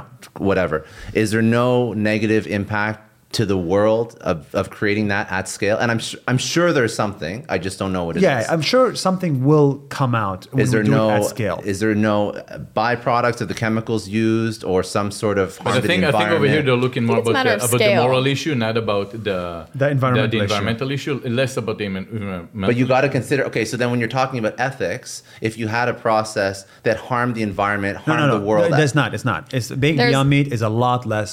If you look to at the it at environment. scale, like I know a lot of entrepreneurs listen to this show, and NetSuite has been a huge supporter for entrepreneurs, for business owners, because there's one thing that we all know. Business is about making money, and it's about your bottom line. And the less you spend on the nuts and bolts of running your business, the more profits you keep. But these days, everything is costing more. Supplies, people, shipping. It squeezes your margins, and I've been there, juggling multiple systems for finance, inventory, you name it, each with its own costs and its own set of headaches. That's why I made the switch to NetSuite by Oracle. It's changed our company. Think about it. NetSuite is one of the top financial systems out there. It puts your whole business on one platform, accounting, finance, the works. One data source for everyone. There's no more mismatched info. And because it's in the cloud, it slashes your IT costs. No more servers, no more updates. Just access NetSuite from anywhere. With one integrated suite, your overhead drops big time. And here's the real win. Efficiency. Everything's connected in NetSuite. Costs are ridiculous lately. Find a proven way to reduce your expenses and get better performance out of your team. It's a no-brainer, and that's what NetSuite offers. Over 37,000 companies have figured this out already. You have to join them. Right now, through to April 15th, NetSuite's got an incredible, flexible financing plan. Check it out and see the savings yourself at netsuite.com/Scott Clary. That's netsuite.com/Scott Clary. I don't know about you, but the idea of being harassed, scammed, or even worse, all because somebody found my personal information online, that's terrifying. Our political opinions, our addresses, even stuff about our families, it's out there for anyone to grab. And did you know that data brokers are allowed to sell information on over 98% of Americans? It's scary stuff. That's why I've partnered with Delete Me. I personally use Delete Me. They're a big friend of the podcast because I put myself out there online. So safety is a huge concern. It's really scary how easy it is to find someone's details and information, but Delete Me creates a layer of protection that we all need. You tell Delete Me what you want gone, and they make it disappear from those sketchy data broker sites. And Delete Me doesn't stop. They constantly monitor the web to keep your information off those lists. It's like having a privacy watchdog that never sleeps. You need to take control of your data and keep your private life private by signing up for Delete Me. They're giving a special discount for all Success Story podcast listeners. Get 20% off your Delete Me plan when you go to joindeleteme.com/success and use promo code success at checkout. The only way to get 20% off is to go to joindeleteme.com/success and enter code success at checkout. joindeleteme.com/success. Hey everyone, I just want to take a second and thank the sponsor of today's episode, Heaven Hill Bottled and Bond Bourbon. Now, I don't have a lot of liquor sponsors on this show. Heaven Hill Bottled and Bond is actually one of my favorites. I've drank it for a few years now, and this is why we actually decided to work together. Heaven Hill Distillery, family owned since 1935, is a great entrepreneur story too. So there's 5 brothers. They filled their first whiskey barrels back in 1935, and their legacy still lives on today. Heaven Hill Bottled and Bond is aged over 7 years. That's 3 more than required by the Bottled and Bond Act of 1897. This means the best quality, the best purity, and the best consistency. This is not just average bourbon. It's the winner of the double gold medals at multiple 2023 World Spirits competitions, and they've won the very prestigious Triple Still Award. It's a very big deal in the liquor and bourbon world. Heaven Hill Bottled and Bond boasts an exceptionally smooth oak flavor, while its aroma offers a sweet blend of caramel and smooth vanilla. If you love bourbon, you need to try Heaven Hill Bottled and Bond. Available nationally, look for a bottle at your local store. Heaven Hill reminds you to think wisely, drink wisely. Think back to your last few days in the office. Did any of them leave you feeling really accomplished? Not the kind of day where you're running around like crazy, but where you've made real progress on something that matters. Because being busy doesn't always mean being productive, and I bet we've all been there. And maybe it's time to rethink what it means to get things done.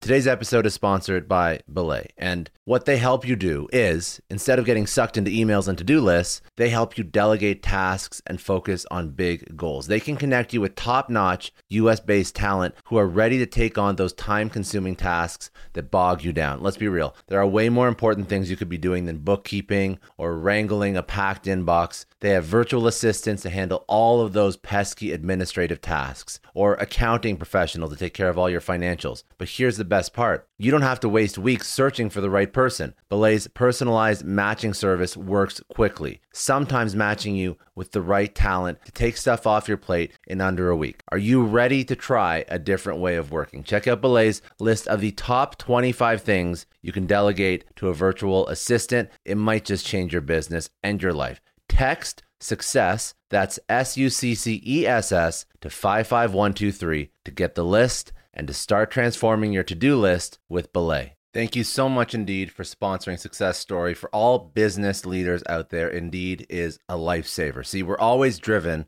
by the search for better, but when it comes to hiring, the best way to search for a candidate isn't to search at all. Don't search, match with Indeed. If you need to hire, you need Indeed. Indeed is your matching and hiring platform with over 350 million global monthly visitors, according to Indeed data, and a matching engine that helps you find quality candidates fast. You're going to ditch the busy work and you're going to use Indeed for scheduling, screening, messaging, so you can connect with candidates faster. And Indeed doesn't just help you hire faster. 93% of employers agree Indeed delivers the highest quality matches compared to other job sites, according to a recent Indeed survey. Leveraging over 140 million qualifications and preferences every day, Indeed's matching engine is constantly learning from your preferences, so the more you use Indeed, the better it gets. Join more than 3.5 million businesses worldwide that use Indeed to hire great talent fast. And listeners of this show will get a $75 sponsored job credit to get your jobs more visibility at Indeed.com/Clary. Just go to Indeed.com/Clary right now and support our show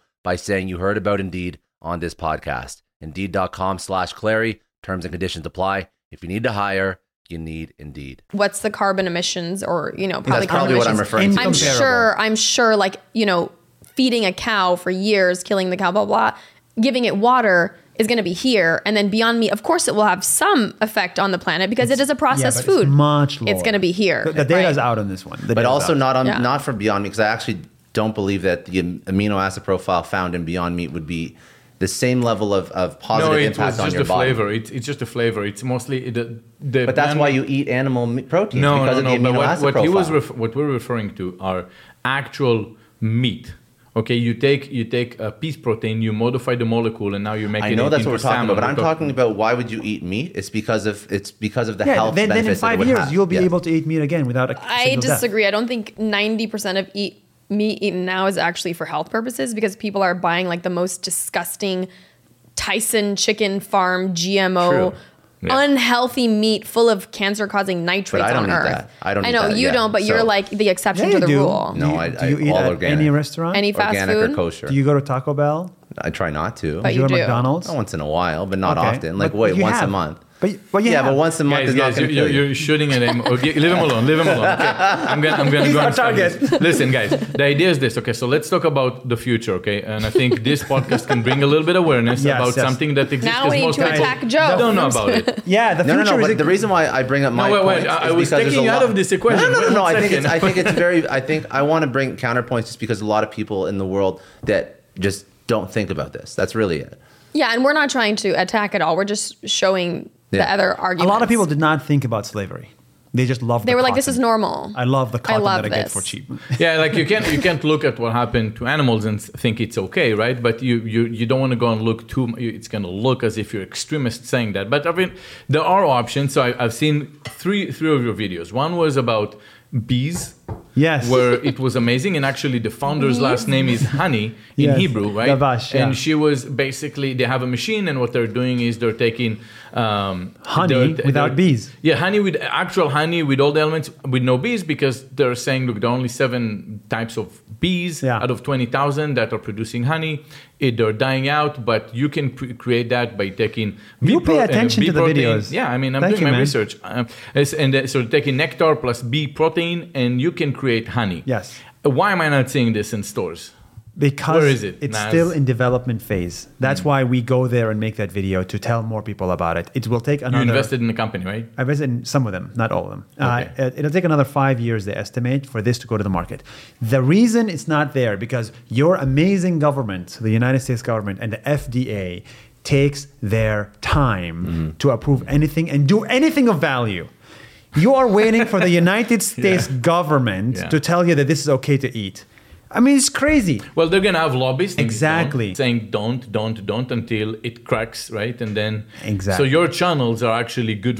They bring Awareness. good because you bring the awareness, and you're like, look, you can get honey without having bees. You can have was that salmon taste like salmon? I gotta ask. I mean, Close to. It's V1. There's also Everything crickets. takes There's time. also One. people doing it with crickets. Have you Yes. seen the salmon videos that they No, make? I haven't. Okay, so there's a company in Israel that does. They're taking protein from peas. They modify the molecule, and then they have a 3D printer, and they're making you eat a salmon that looks exactly like crazy. salmon. I gotta show you. So it is mind-blowing when you look at this. And they're saying it's just variation number 1, V1, which I came up with. I understood V1 for the first time, never heard of it, act like I knew what it was. Wow, that was good. Very good. I'm picking up over here. So you think in 5 years you're going to have food like this? Yes. That's amazing. Get with the 100%. times. It's going to be amazing. I mean, they 100%. already have it now. You can buy like when I was vegetarian, I became vegetarian when I was 12 years old. There was not like any options at the stores. I was just stuck eating like random freaking lentils absolutely. and shit. Absolutely, and like yeah. terrible veggie burgers. And now they have Impossible Burger. Now they have. My ex thought she had something, celiac disease, and she thought she cannot have gluten. She would still argue she does, but she doesn't, whatever. Anyway, but she didn't. She was like, "Oh my God, this is all I can eat." And I'm talking 10 years ago, right? There was nothing in the section, like 3 things disgusting. Today, you can go live your life. You wouldn't even know. I mean, if you go to France and they're giving you their baguette and all that, okay, fine. Yeah. Now I'm going to be. But I've also found, so Yeah. at least with my girlfriend, she notices that when she eats grains from other parts of the world, it doesn't impact her negatively like when she eats Really? it from the It's US. different. Yeah. Yeah. Shocking. Yeah. It's noticeable. Interesting. So she could eat like a bread anywhere in Europe and it would be fine. Like, but when you eat bread in the US, she's like It's very not different. feeling good at all. Yeah. Interesting. No, but the U.S. has a lot of great things, and I will say I'm grateful. But I do think that there's some weird things. Like, for example, when you look at the way things were dealt with when it comes down to COVID, and I was the first one to get the vaccine. I thought I'm gonna die when I got COVID the first time. Hospital, oxygen, the whole 9 yards. Yeah, and I'm young. I didn't think so. I know it's real. There's no, but the fact that you go and you look at a country like Sweden, that you should do a video about Sweden. They didn't do anything, right? Nothing. Everyone can come in, party, whatever you want. Don't put masks. Nothing. The chart was exactly the same. No collapse of the health system. Everything was the same. How come no one talks about them? They have data. Why? Where is it? It was just a lot of questions that kept unanswered. And you said perhaps it was a point in time where it was maybe manipulated for particular gain reasons. I remember where Fauci was asked.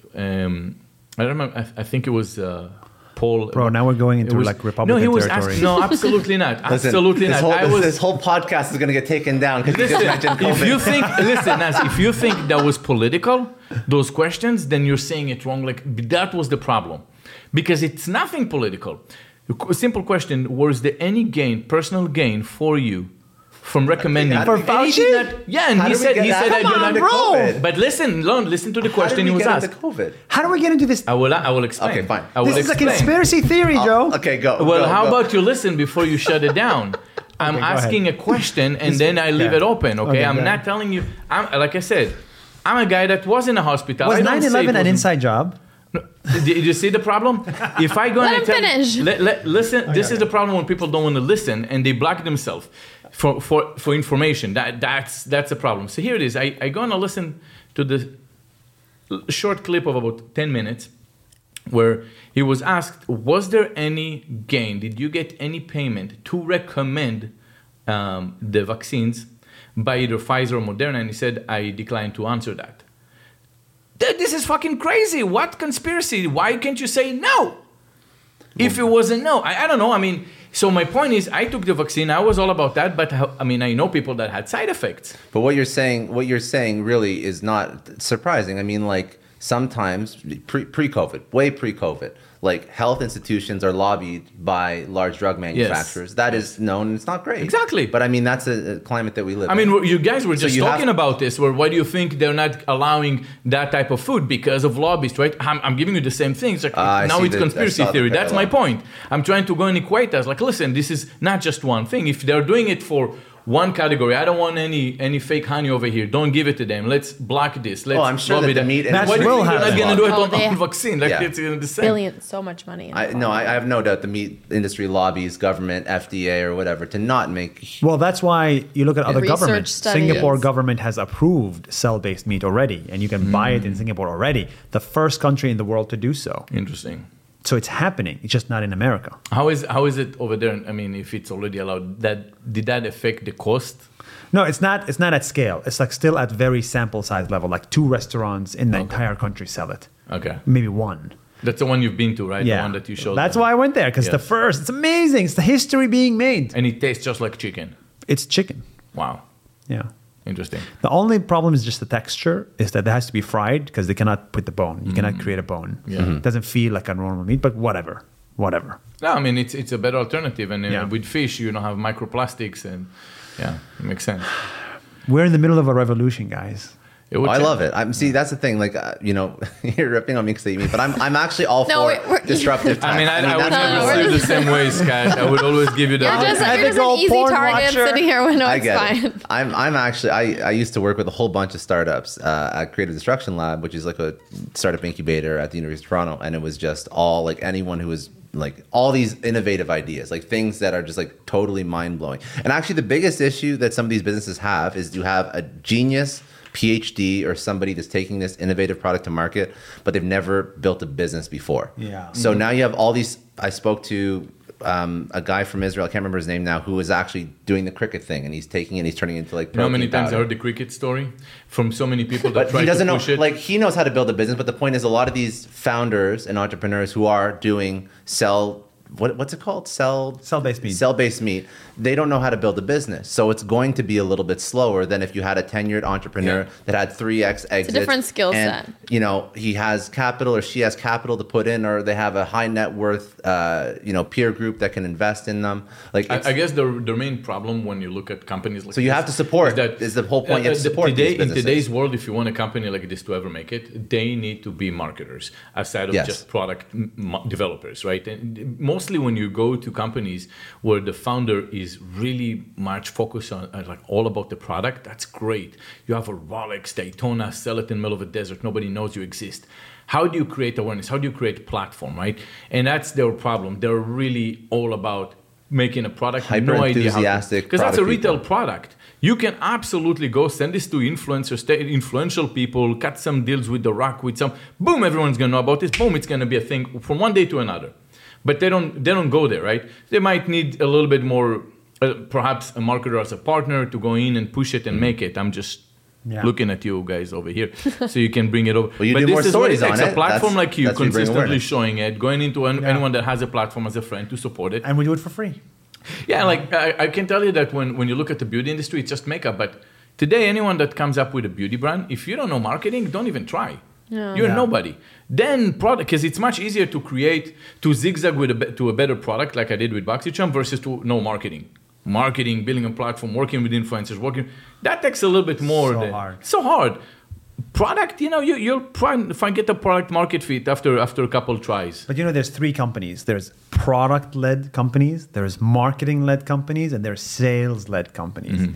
The best company to have is a product-led company where the product sells itself, like Apple. 100%. If the product's shit, you need marketing.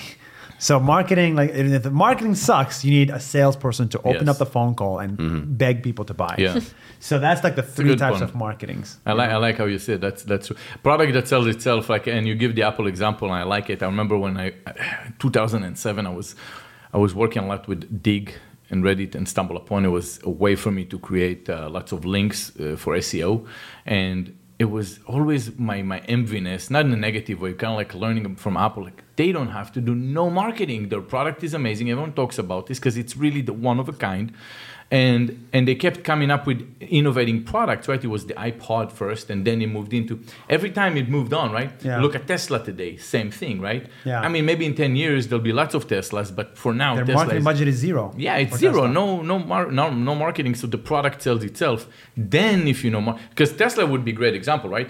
The marketing is Elon Musk. Elon Musk is the marketer. It's just probably one of the best marketers in the world right now, right? So he has his product that it's superior, that changes the world, that mode of everything, right? Then comes his marketing platform. And we spoke about this. What happened if they shut down his Twitter account to the Tesla stack? No good, right? So product is great, but then plug in phenomenal marketing. No, you're right. Yeah. Right. So I think people like you guys can come in and to companies that you probably invested in and say, look, let us take over the marketing, let's create awareness, let's push it, and then make sure. Yeah, but I don't want to do that. I want to market my own product. Okay, so I want to go back to. Are you a product person like this? Because you're a digital product. He is a product. Yes, I was a product. I was a product manager. No, I know, but digital product. You're doing digital. I'm saying physical. Physical products, no. Yeah, so I'm saying you can have a physical product. You can say, look, I don't have to invent it. They already do it. I have the people that are right product people for that. I can be a partner.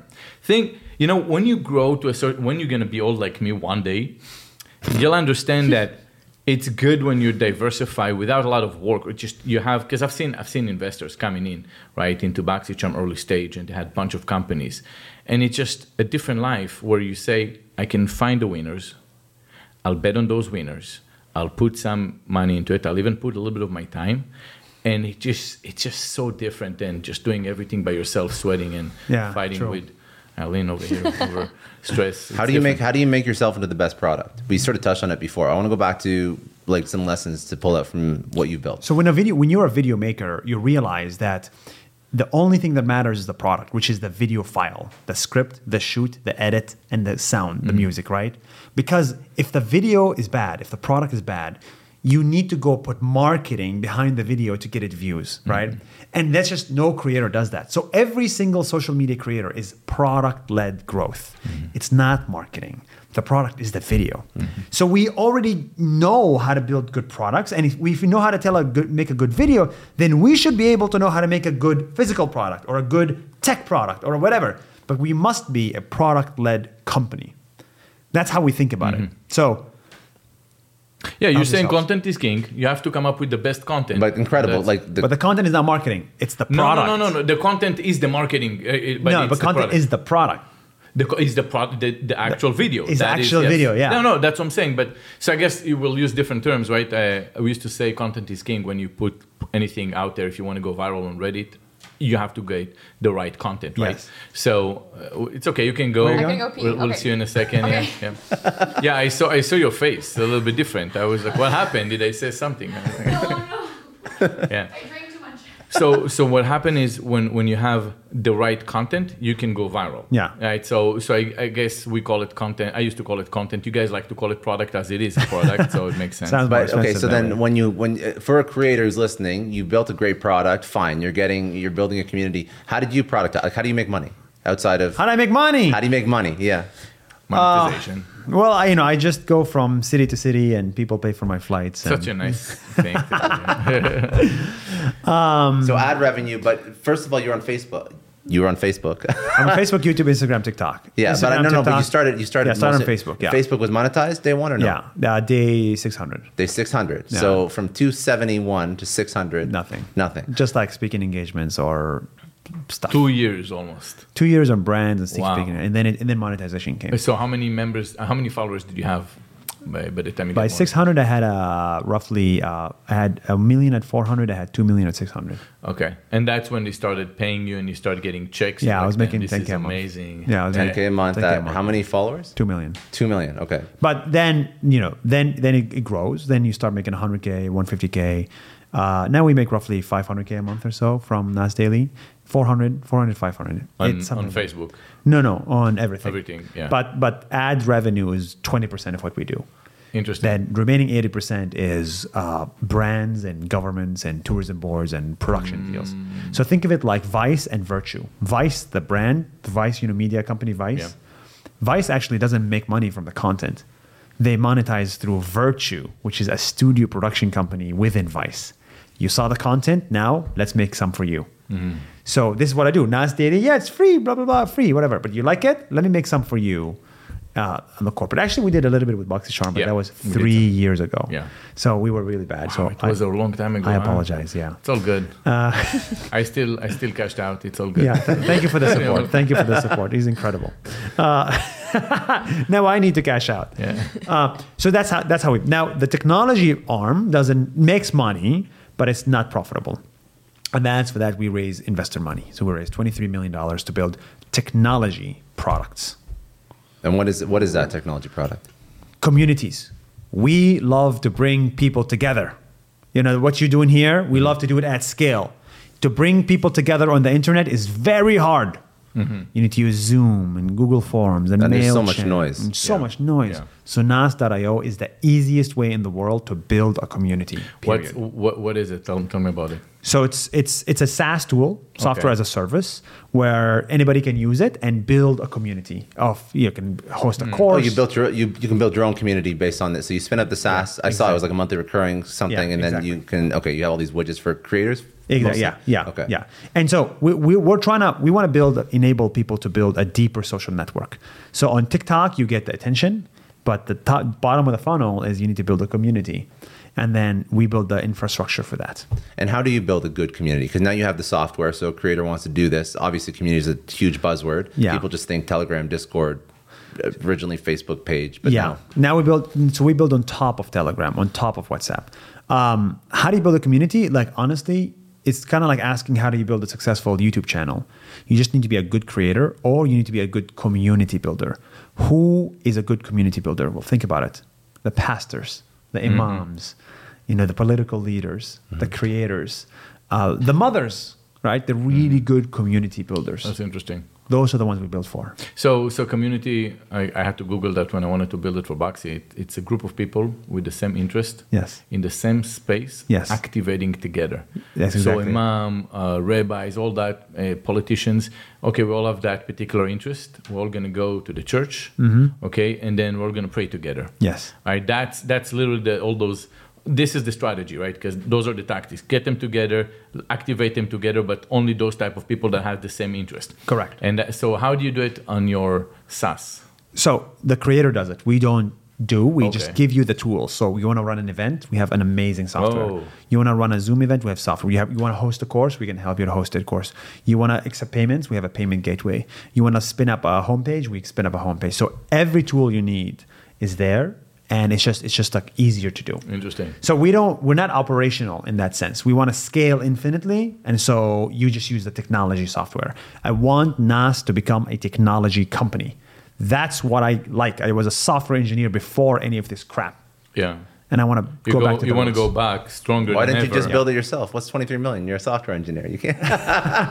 Yeah, I stopped What do you coding. need 23 millions for? I mean, to develop Well, that, you need 23 million. We still have 15 of these 23 million. So Okay. we still have a lot of money. So you just want to make sure you raise enough. Yeah.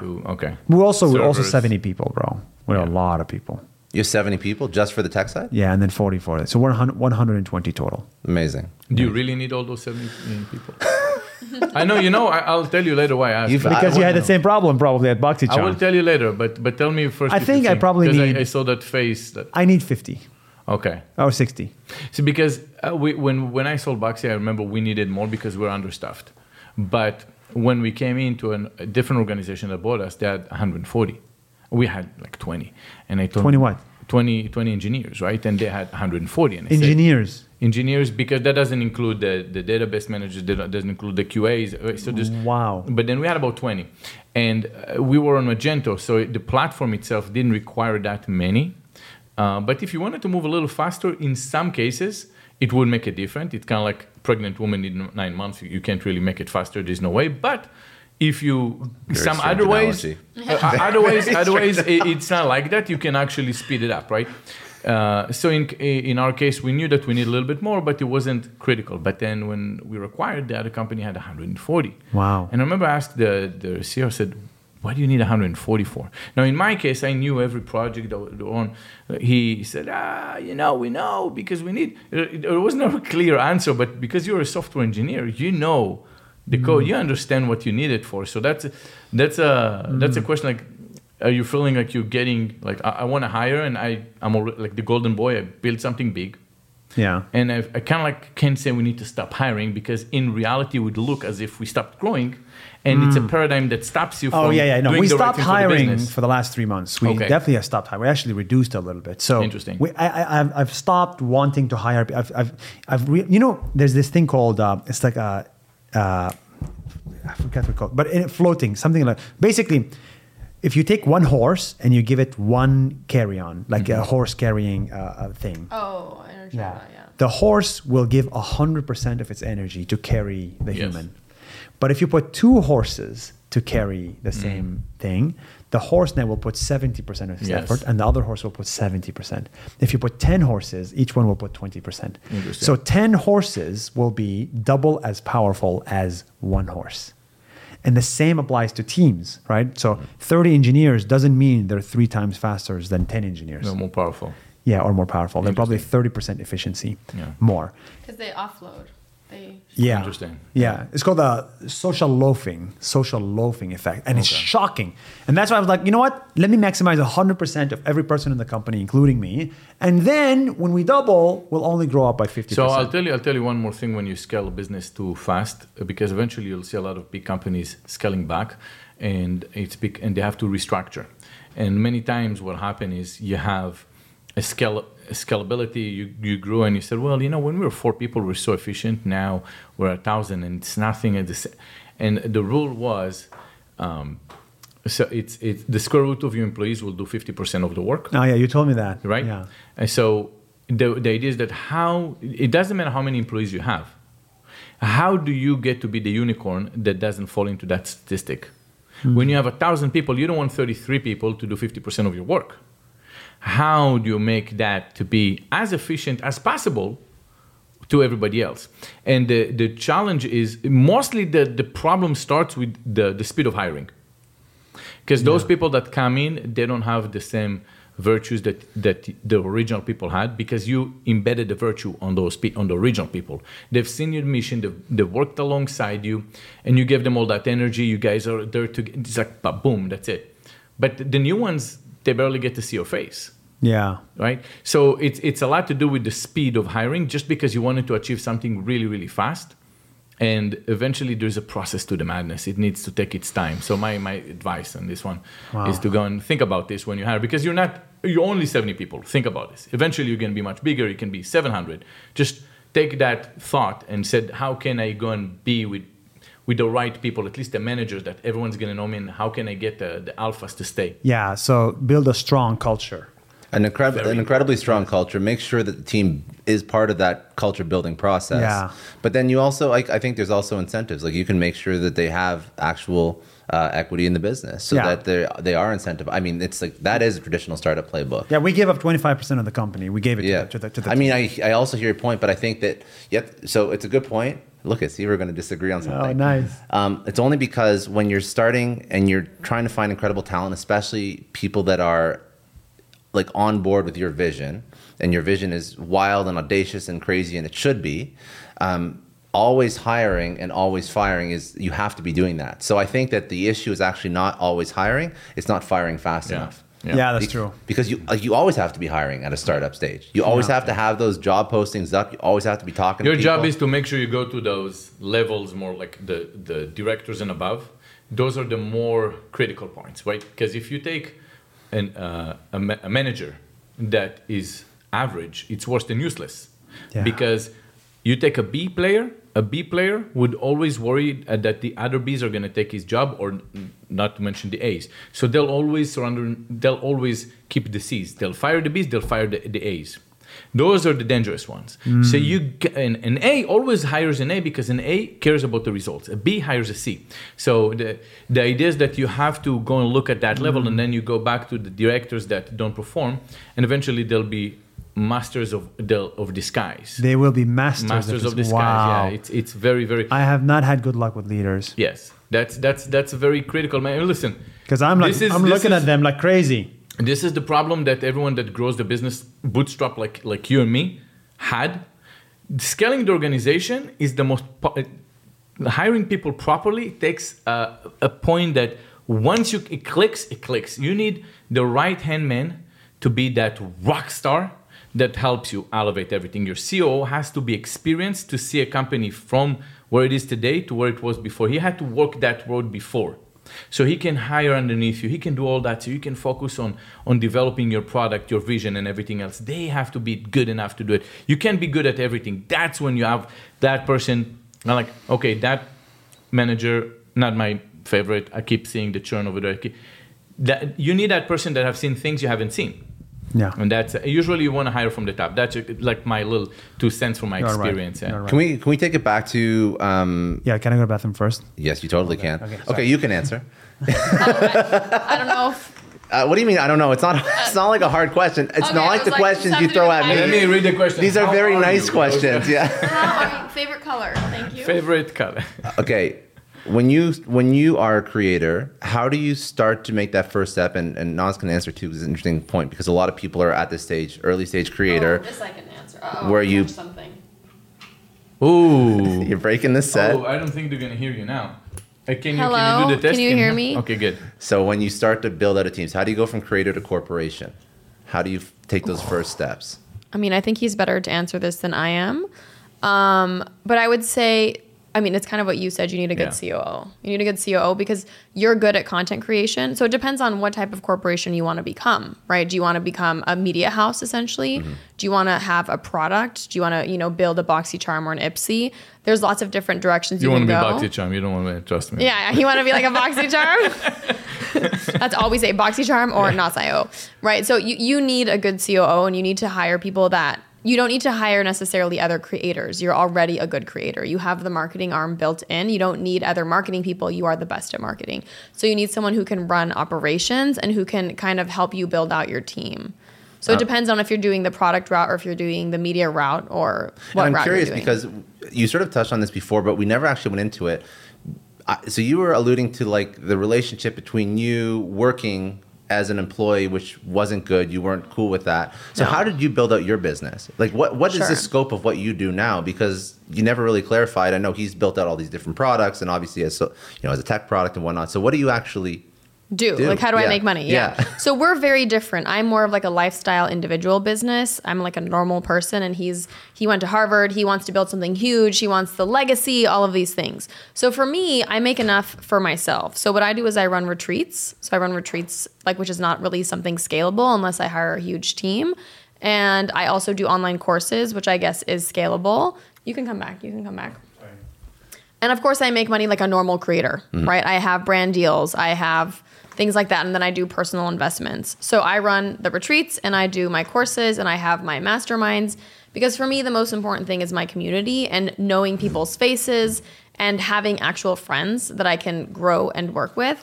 So that's what I do. So I'm a good example for, a normal person who wants to be a creator and wants to have a really nice lifestyle and make a really good income. I'm not a good template for someone who wants to build a huge company and have 100 employees. No, but there's two very different templates, two different types of lives, two different stress levels as well, and two different goals. I'm much lower stress levels. So when you build something like what you've built, what is like the cap on revenue you think you could actually achieve with what you do? What is the team that's required to actually run what you do? So a creator who doesn't want a 70 or 700 person company can look at you and be like, this is exactly what I want to replicate. So I think I made last year around 400 or 450. I can't remember exactly, but that was, I could probably make up to... Thank you for the transparency. Oh, you're welcome. I could probably make more. I could probably make up to the low millions without changing a lot. Okay. And just like with a couple people. So my team has fluctuated between 1 full-time to maybe 4 full-time. I've never had more than 5 full-time. That's awesome. Yeah, so I don't need it really big. Honestly, I could do everything I'm doing on my own. The team just helps make it easier and gives me more free time. So that's something I think is realistic for anyone who's willing to work super hard for a few years, that you could make, $500,000 a year up to a few million if you have a small team.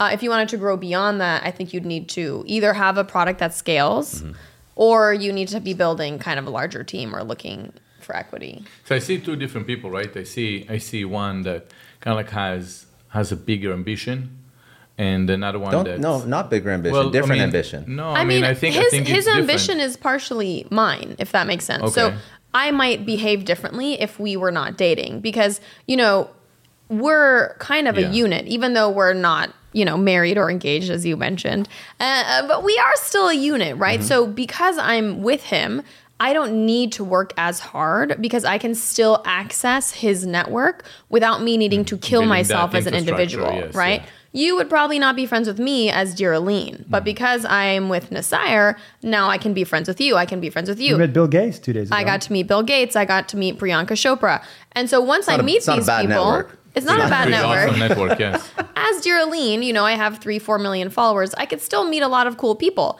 If we break up, I'm still good. I still, had equity and sold a company before. I'm still fine. But I don't want or need to kill myself. I don't want or need the same legacy as him. If we broke up, I might behave differently. But his future is also, at this point, my future. What he does in politics or business, etc., is, even if it's not equity-wise mine, like, I feel partial ownership of it, and I get access to that network. This is the first time I heard this. How much do you feel? Oh, you never heard this? How much do you feel? Isn't this how obvious? much do you feel like your growth? Because you had kind of like really amazing growth. How much it comes down to the partnership you guys had? Well, she's an important part of this. Thank you, sweetie. There's a line that I can't remember, I cannot forget, which is, "Nothing great is done alone." Yes. And so that's in terms of partnerships, in terms of a team, in terms of family, in terms of everything. So for sure, she's like, she's been very, very supportive of everything. And she was just saying this morning how, what were you saying? Is like, I don't remember. I say a lot. You say good morning. So you're lucky. I'm like the best girlfriend you could have. Oh, yeah. And I was like, yeah, I can see that. I'm a really good, Robin. I'm a really good, Batman and Robin. I'm a really good sidekick. I'm very supportive. I'm intelligent. I understand things, but I don't necessarily want to compete or take away from someone else. I'm okay if he's number one. I don't need to be number one. Right? I like the fact that both of you are successful in your own accord, in your own way, because I've seen couples where one had meteorical success and the other one was a very smart person. Everything was going for them, but they had to stop to support. And what you see on the other side is a miserable person at the end, because it was all about the partner that made it big, and it was nothing about them, and they just had to go and be in a sideline where they had a career that they gave up forever. And it was a very miserable life. It's tough, but you guys have something very good going on. Have you seen the movie The Founder? Yes. The McDonald's founder, yes, exactly. Right? It's a great example. The founder of McDonald's at some point had huge success, and then he came back home, and his wife was just there with no independence of her own. And then he was like, "Why am I with you?" And then he dumped her, and then he went and found. So imagine if that wife was a doctor, but she dumped the doctor career, right? Yeah, and then imagine that, right? So I've seen those. Right? Yeah, she's a PhD, a psychologist, whatever it is. She gave it all away for the husband for years, and then at the end they got divorced. He left, and it was a very interesting situation where we were sitting down, and I remember that it was all the men sitting over here, all the women were sitting over there, and the women was. I just started dating my ex at the time, Patty, and Patty was telling me that all they did was talking bad about the guy. Wow. And she had no idea that the lady next to her was his wife. And she said, "Wait, so you're his wife?" And I was like, "Yes." And then we all get together, the guys, but between us, the guy's the man. Oh man, we blew up. Nobody thought. And look at this. Now we're sitting down, and then one of the ladies asked one of his employees that was sitting with us. She said, "What do you think about?" I don't want to say his name. "What do you think about John?" And he said, "Oh, I'll take a bullet for him." And then his wife was like, "Oh God," it was not good.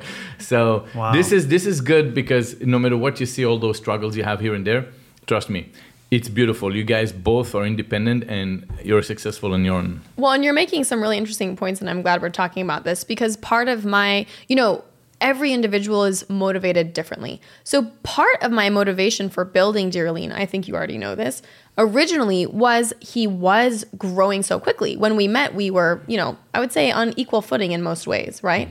Mm-hmm. And once he started growing, I had a fear of this happening, right? Multiple fears. One is, sacrificing your life. I'm traveling the world as he's making Nas daily. It's not Nas and Alyne daily. It's Nas daily. So I'm literally 24/7 supporting him, right? And I'm working with him, and I'm helping him, and I'm traveling with him. I'm booking our flights. I'm helping with script. I'm doing the, assistant role essentially. Yeah.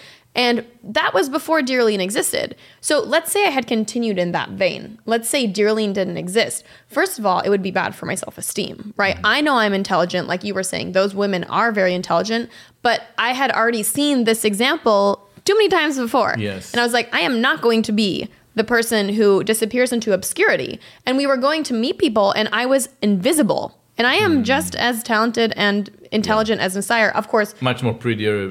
No. Hey, we are equal. We already agreed. It's the equally same. Beautiful. Equally beautiful. He's more intelligent in some ways. I'm more intelligent in some ways. We're not the same person. Yeah. But I have a lot of value to provide. And I was just an invisible human there. Living in the shadows is not fun. And so that was it creates a lot of resentment between when there's a couple? Back then, of course it can create resentment. And I would judge people, by the way, based on their eye contact. If they only look at me and they don't look at Alyne for even a split second, I would be very nervous and angry and worried. It would pressure you, of course, because then it would be like, I mean, this is why I like you, because your eye contact is the same as you. But I've known you for long. It's okay. Mine is better than yours if you didn't I notice made eye contact too. You see, I said he was beautiful, and because I eat meat, he doesn't like me anymore. We like you. Sorry, you were saying? No, but I really love that you noticed that, and you're talking about that, and you're even acknowledging the women who, have disappeared into obscurity because of their partners and end up that way, and we're not married. So, if everything ends, I need something that I can have that's mine. Yeah. And Dear Alyne, I stopped growing Dear Alyne, and some people are confused why. The real reason is once I hit around 2-3 million followers, I already have what I need. I have my calling card. Look, I am also valuable. I have something to say as well. Yeah. I matter. I don't need, he has 60 million. I don't need 60 million. to have it's what already I need. unachievable at a certain point. Like, you know what? The algorithm changed. It's not like 2000 that you can still scale. Like, it's after a while, it's already unachievable. And you're like, you know, I'm influential. I definitely don't have to start from nothing. And I am me. And people call me for me. So, but you've created a safety net for whatever happens. I've created essentially, I think of it almost as like a business card, right? You sold your company. Now you can say, I sold my company. I'm important. I can sit at the big kids table, right? So whatever, you know, sold all your companies. You have your calling cards. This is my calling card. And my personality can bridge the gap between 3 million and, you know, much more. Million, I think 10 million. out of all the, and this is not like obviously not discussing either of you because you're not actually married yet, but out of all the divorces that I've seen, the saddest ones are, again, when just because the average age of divorce, I'm saying usually the wife divorces, hasn't had a career, has been raising kids at home, and now she finds herself later on in life, no retirement my option. greatest actually, fear. you know what? That's horrifying. I gotta say, Scott, I've seen coming from the other side because I was in a woman's world. I was in the makeup world. I've seen influencers that are mostly all women, pretty much like 95%, right? And then they're going to be the one that make $500,000, $1 million a year, and they're dating a person that maybe had a job here and there, but they're making 40, 50 a year. So now they're dropping their job to be their assistants.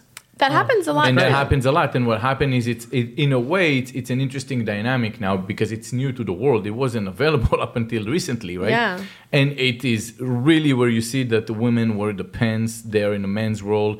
And it is interesting to see what happens. What happens in those dynamics? So there are a couple of things. First, sometimes it starts from love, but then you see that in some cases, great, supporting, perfect, you're my man, and that goes on. Sometimes it doesn't go very well because the woman, sometimes by nature, they want the man to be the man, and that's how they were raised, and eventually they lose attraction for the man.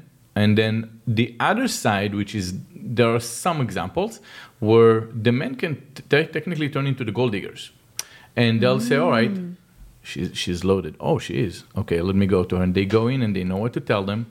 And they know exactly what to do. And now the girl feels uncomfortable that she makes the money.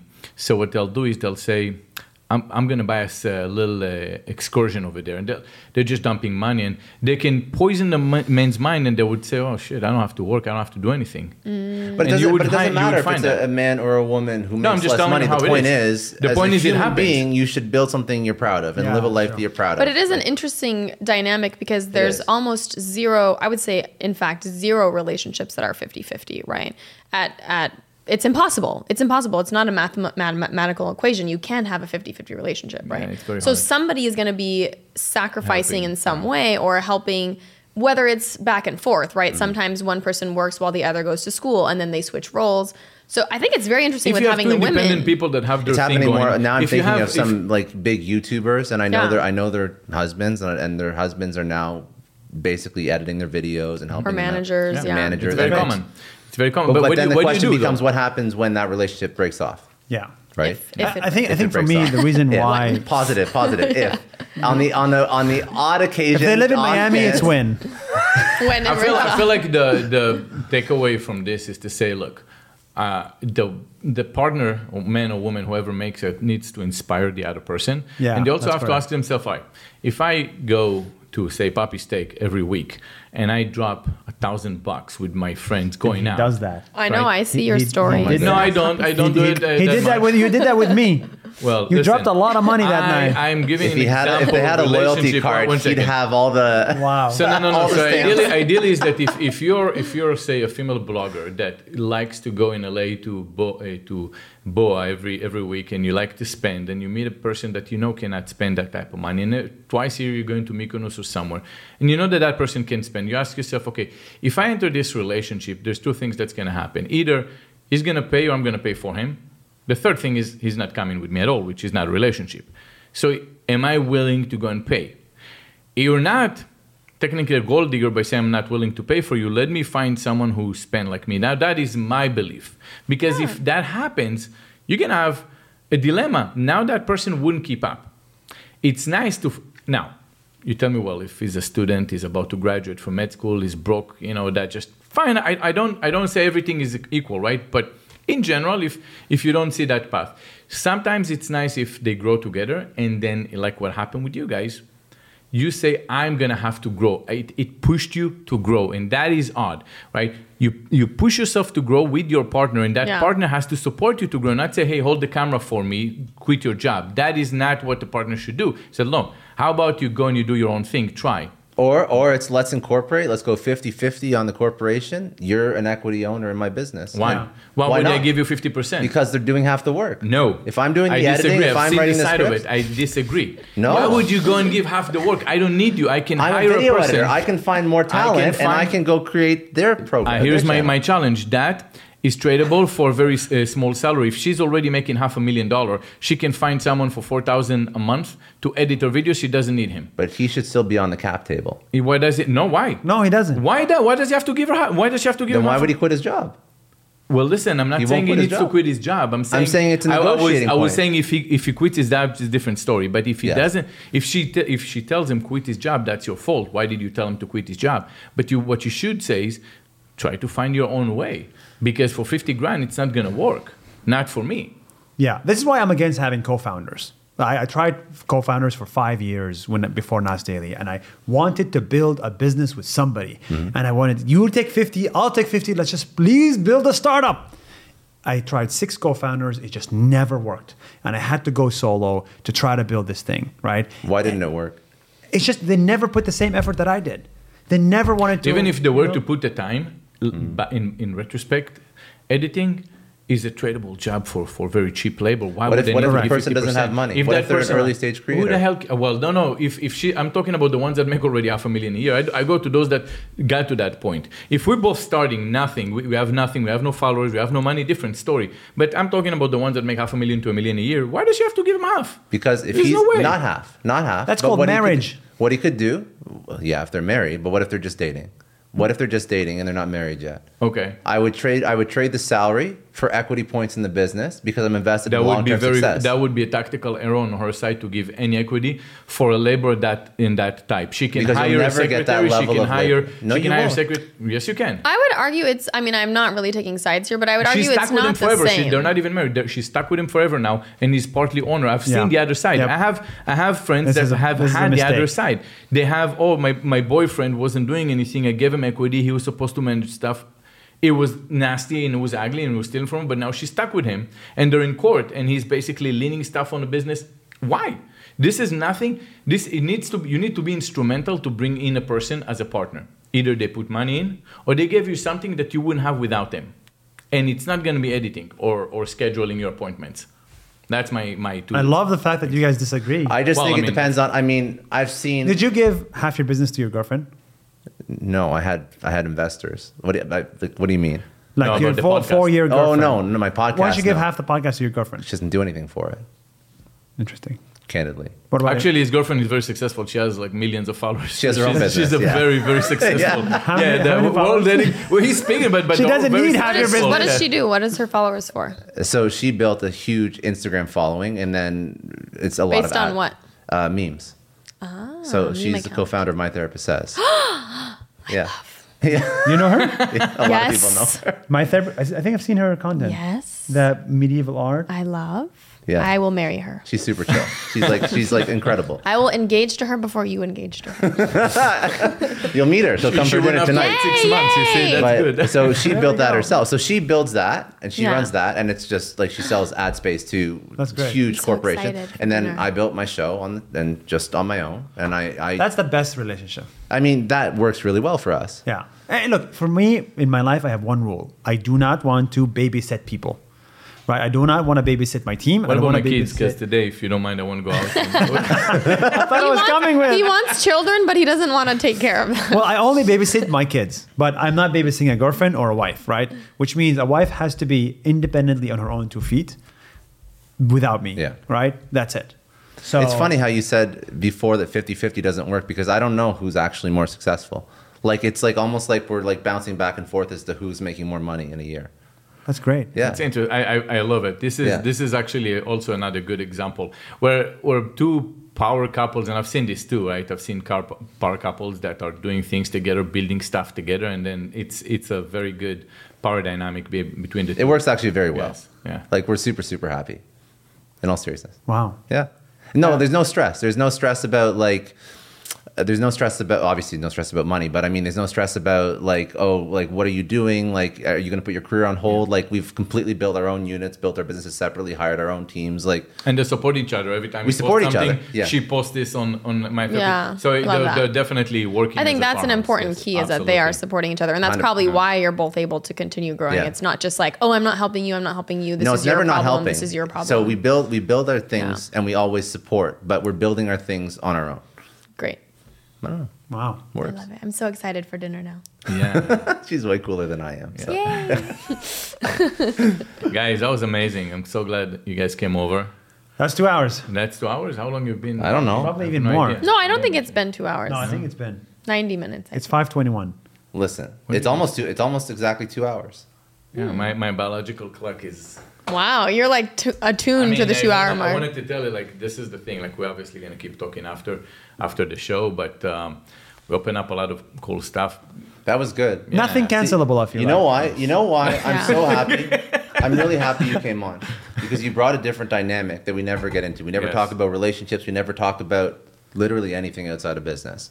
Wow. Thanks for having me. Because I think there's Yeah. like less women in business, and I always don't listen. I'm interested in business, but I usually don't listen to business podcasts for two reasons.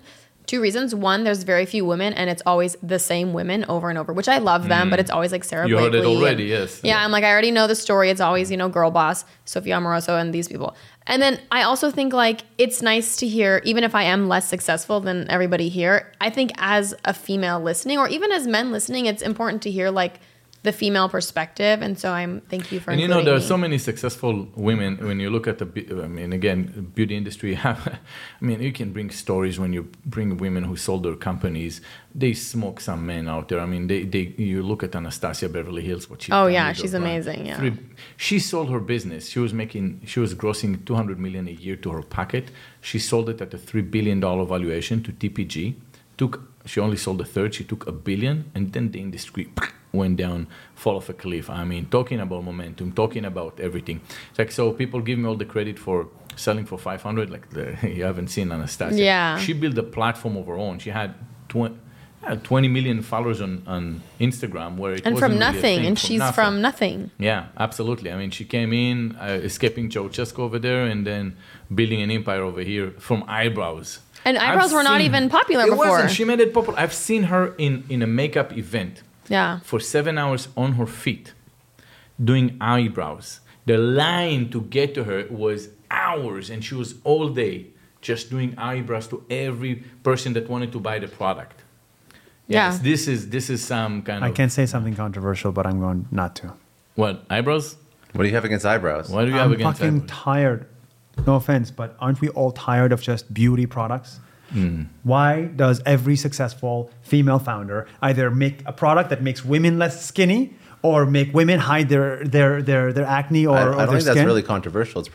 But it's just like A lot of we women need founders more do. women that build things that have nothing to do with beauty. Well, Well, I don't think, and I don't think you're blaming I just women came for from that that. industry, not- so Yeah, I know, that you was just- my. I mean, Yeah. no. So now we If I have came men. from Now a- we have men who are building Yeah, things. I know. that- I also need men that are not in the beauty industry making money from women. So, Yeah. But I also think the beauty industry should be a little bit less big. No, Well, the beauty It's- industry is shrinking. I mean, that's definitely a I think shrinking it should category shrink. now. It's been shrinking, but it's not going to go. Because it it's a was very, overly. the It was vanity-driven industry. think It about was- it. Let me Shrink. cover my face with chemicals just so a man can look I at wouldn't me even- and be happy. I wouldn't even say it's vanity driven, because I think the vanity is like a symptom of something else, which is it's almost like that's how women feel what they need to do to almost just survive, like in this world. Of course, there's people who do makeup for fun and for, So there's a social construct as to what you should look like. That's even Driven worse. Yeah. by men. We should Yeah. stop expecting women to put makeup. That's why I don't want to say anything, because don't want to say anything that's going to cancel you. None of this is cancelable. This is actually a really good.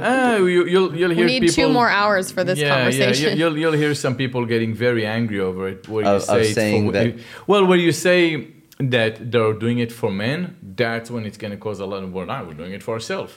That's why you have to look at the individual. Why do you go to the gym? They'll argue, right? I mean, in a way, everyone does it differently. Yeah. Maybe they still do it for men, but they're consciously saying it's not. Maybe they are not. I know less about this than me, so I'm not going to say anything. I don't even moisturize. Please hold your silence. What do you think, Alyne? Crazy. Maybe you can speak about this. I mean, I think this is a nuanced conversation that requires a lot more time, but I would say there's anything we talk about, there is going to be a demographic. So is there a demographic of women who wears makeup because they feel that they have to because of societal pressure? Absolutely. Is there a vertical of women who loves wearing makeup and would wear it if they lived on a desert island alone because they enjoy the artistry of it? Yes. But I do think something I'm interested in learning more about is, anything that only women do and men don't do. I'm curious as to why, right? If it is just an art thing, men are artists. Why are, men not putting makeup on themselves? No, I don't think so. Men are wearing makeup more now, but of course, I mean, straight men are wearing very little makeup compared to women. They're doing like the eyeliner now these days. Yeah, I think I know why. I'll tell you why men don't. Nail polish. Straight men don't do makeup. I think because we're different than women. You see, women, when they feel that that's going to make me look better, I'm going to put it on. I don't care. But that's because women's social currency is their yes, exactly. Men cannot do. If I'm going to go and tell you, listen, you have that thing over here, but let's just say you have something. I was like, take that corrector. I'm not trying to make you feel insecure, but look what happened to you. You felt that insecurity, right? If you go to a man and say put that corrector, he's never going to put it because he's going to go to us and we're going to make fun of him. It's 100% going to happen, right? Women are not going to make fun of you. Where did you get that corrector? And you're going to tell them, and you're going to go and buy it again because they think different. There was that analogy how women think different than men. And a friend of mine, which was my CTO later on, he used to have a dating site, and he explained to me where when you think about men and women, you said, well, you go to a club, you see a line of people going into the club. A man is going to think about different things than women. A man is going to go and look at all the women. What does it look? What do they look like? A woman is going to think, let me look at the women. Who's my competition? Women are more evolved in that way. And men is just so backward. They don't assess their competition when they're going to see other. But and that's that is because how women historically, can I ask a question? Women depend on men historically. I want to understand just one more point before, and then I want to add this to the conversation. So I have two really good gay friends, and they always put on makeup before they go out. And I asked them, why do you do it? Because I actually saw them put it on, and I was like, you look the exact same. And it was an argument. We were laughing about it, but it was like, well, I used to have acne, and then I started putting it on, and now it's become a routine. So why is it that gay men are okay with putting on makeup? What is the thing that was ingrained in their head? Gay men traditionally and historically are treated as women. So when you look at gender violence, it's also much higher against gay men because straight men see gay men as almost women, right? So, I mean, there's going to be debate around this, but a gay man generally that's, is treated in the category of women. Yeah, so I've seen a friend of mine dyeing his hair one time. It was, I think, 55, and he dyed his white hair. Me and my guys were in a warehouse. Oh man, we're making fun of him. It was funny. I mean, and he didn't do it again. He's like, my stupid wife telling me to do. She's like, because a wife wouldn't think someone's gonna make fun of him about that. No, you're just a horrible person. I know, I am. But that's why my ex left me. But it was like a gay man. You're not gonna make fun of him for that. Absolutely not. So it's just a different social experience. But women are, just my opinion, just more evolved because they understand they're in a competition with women for the men. Men they don't see it the same way. I mean, I think there's so many conversations we could go into for hours on these, but I think that's also very interesting is because historically men are the providers. Men are the ones with men can vote. Women couldn't vote. Men can have a bank account. Women couldn't have a bank account. In the U.S., my mom couldn't have a bank account. Only men could have bank accounts and open accounts historically in the U.S., right? So women had to compete because they did not have another option. So beauty or youth or, family money were the only things that could allow them to survive. Women couldn't even have most high-paying jobs historically. So now for the first time in history in certain, countries and in certain economies, women are able to have, like you're saying, these female makeup artists, these female company owners, to have economic and financial power. So, I mean, it would be interesting to see if in 1,000 years or something, if the tables finally turn and women actually have equal financial power, right? It will take a gajillion generations before that'll happen, right? If women will still feel the need to compete with each other, I think even now women are competing less because we don't need to as much. I mean, in a way, it's just my opinion. I feel like if a woman is smart and we have chemistry, I don't care if she has money or not. Well, I feel like women will care, but then a woman will care still because she doesn't have money. Well, no, I feel because she wants. I feel that if women are successful, they still want to hang with a successful person in a way. But maybe I'm wrong. I just think that a man would never really care if she has money. At least I don't see it, but what do I know? It's just my opinion. But you have to, it's actually, I'm different. I would care. You would care if she has money? He does. I had way more money than him when we met. The biggest attractive thing about her was not her face, it was her bank account. Really? Yeah, I'm super attracted to women that have freedom. Interesting. I love that. No, freedom is different. Financial freedom is different. I want an independent person because that's different. But do you think that not just show me that you're a multimillionaire versus just good. Like that's. But do you think it's tied to a certain personality? In me? I'm asking, like, it think is. that success is tied to a personality that you find attractive? Is it the personality that is the end result, or is money the result of a certain personality? No, there was this social experiment in which people assigned a number to people. Like there was 10 people, and everybody got a random number from 1 to 10, and you don't know your number, but you have to go and find a mate. You have to pair with somebody, and then what you notice is traditionally what happened is anybody that had the number 10 on their forehead basically became a pair with another 10. And anybody has a number 1 became a pair with another. But they didn't know each other's numbers. Oh, wow. That's the crazy thing. It's like, how did we end up 10 and a 10 together? Well, it was somebody with a forehead 10 going around looking for people. And then when I see somebody that's a 1, I'm like, I don't want to pair with you, right? I want to get the highest thing. And so I found a 10 and I catch them. But I wanted a 10 and the 10 wanted a 10. So all the good ones connected first. Yeah. Interesting. So the high value humans, quote unquote, pair. That's why you see models dating each other. Like stars date each other. So for me, I'm like, okay, I want a 10, and then I want to be perceived as a 10, because if I'm perceived as a 10 in society, I will attract a 10.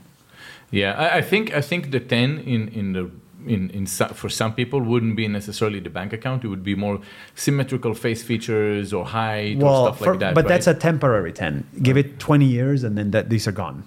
Yeah. So if you're... But then don't they say that the reason is that subconsciously your brain is more attracted because you want to reproduce better, so it's like not the bank account. There's some biological psychology. Yeah, there's biological that's very psychology. Temporary because then that's not going to maintain a marriage. Of course or a not. 100%. 100%. Yeah, I mean, I've met very, very attractive women in my life, and the minute we had a 2-second conversation with you're them, like, I'm done. Immediately bored. Yeah. And it doesn't even become sexual. Yeah. It's like all sexual attraction is dead. Yeah, So I agree with that. think intellectual attraction and... But how pretty were they? Just a number? On a scale of 1 to 10. No, I feel the So exact you're same not way. gonna be I mad feel the if I exact give same it- way. Like somebody who's like sharp and witty and can compete with you intellectually, that's the most attractive. Always. I mean, that's even what you referenced with Patty. Yeah. You referenced her as like pushing you, and the reason why you were such a good pair was because she challenged you, and No, she the was lens amazing. at which you look through life. Like that's. I remember where we would have stuff in a box, and she was one thing I can't work with very long are yes people, where I need people to actually tell me the truth. Don't worry about me because I'm not going to judge you. But Patty was my wife, and she was telling me, I don't like your box this month. Your competition box, FabFitFun, was better. I was like, why? It was amazing. Like, no, because I want to see vitamin C serum. Ooh, yeah, what the fuck is that? So like I go in and so then you go and it's like, fuck, she was right. So all those little things that makes you better. And then and she was saying it. I remember that we had a person that was managing merchandising at the time, and if it wasn't her choice, she would always kill it. And those are the ones that you got to be watching out for, right? Not the one that are open-minded. So we had to let that person go, and then we started plugging in all the stuff that Patty would tell me.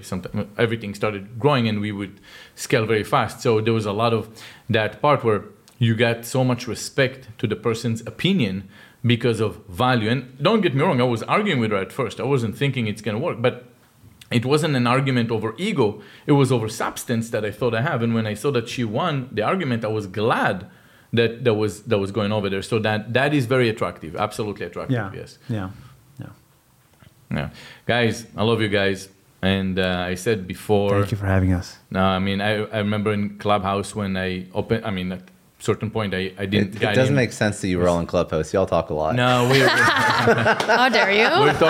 We're talking on Clubhouse. And they were talking over there, and I said something, the world need more of you guys. You guys doing an amazing job. And I can't wait to see the future, what's coming for you guys. Thank you. Thank you so much guys. for coming. Thank you for having us. Thanks Really for enjoyed the having us. conversation. Thank you. Dude. Do we handshake? We Yeah, are why not? handshaking for those in the audio. No more COVID issues. Bye.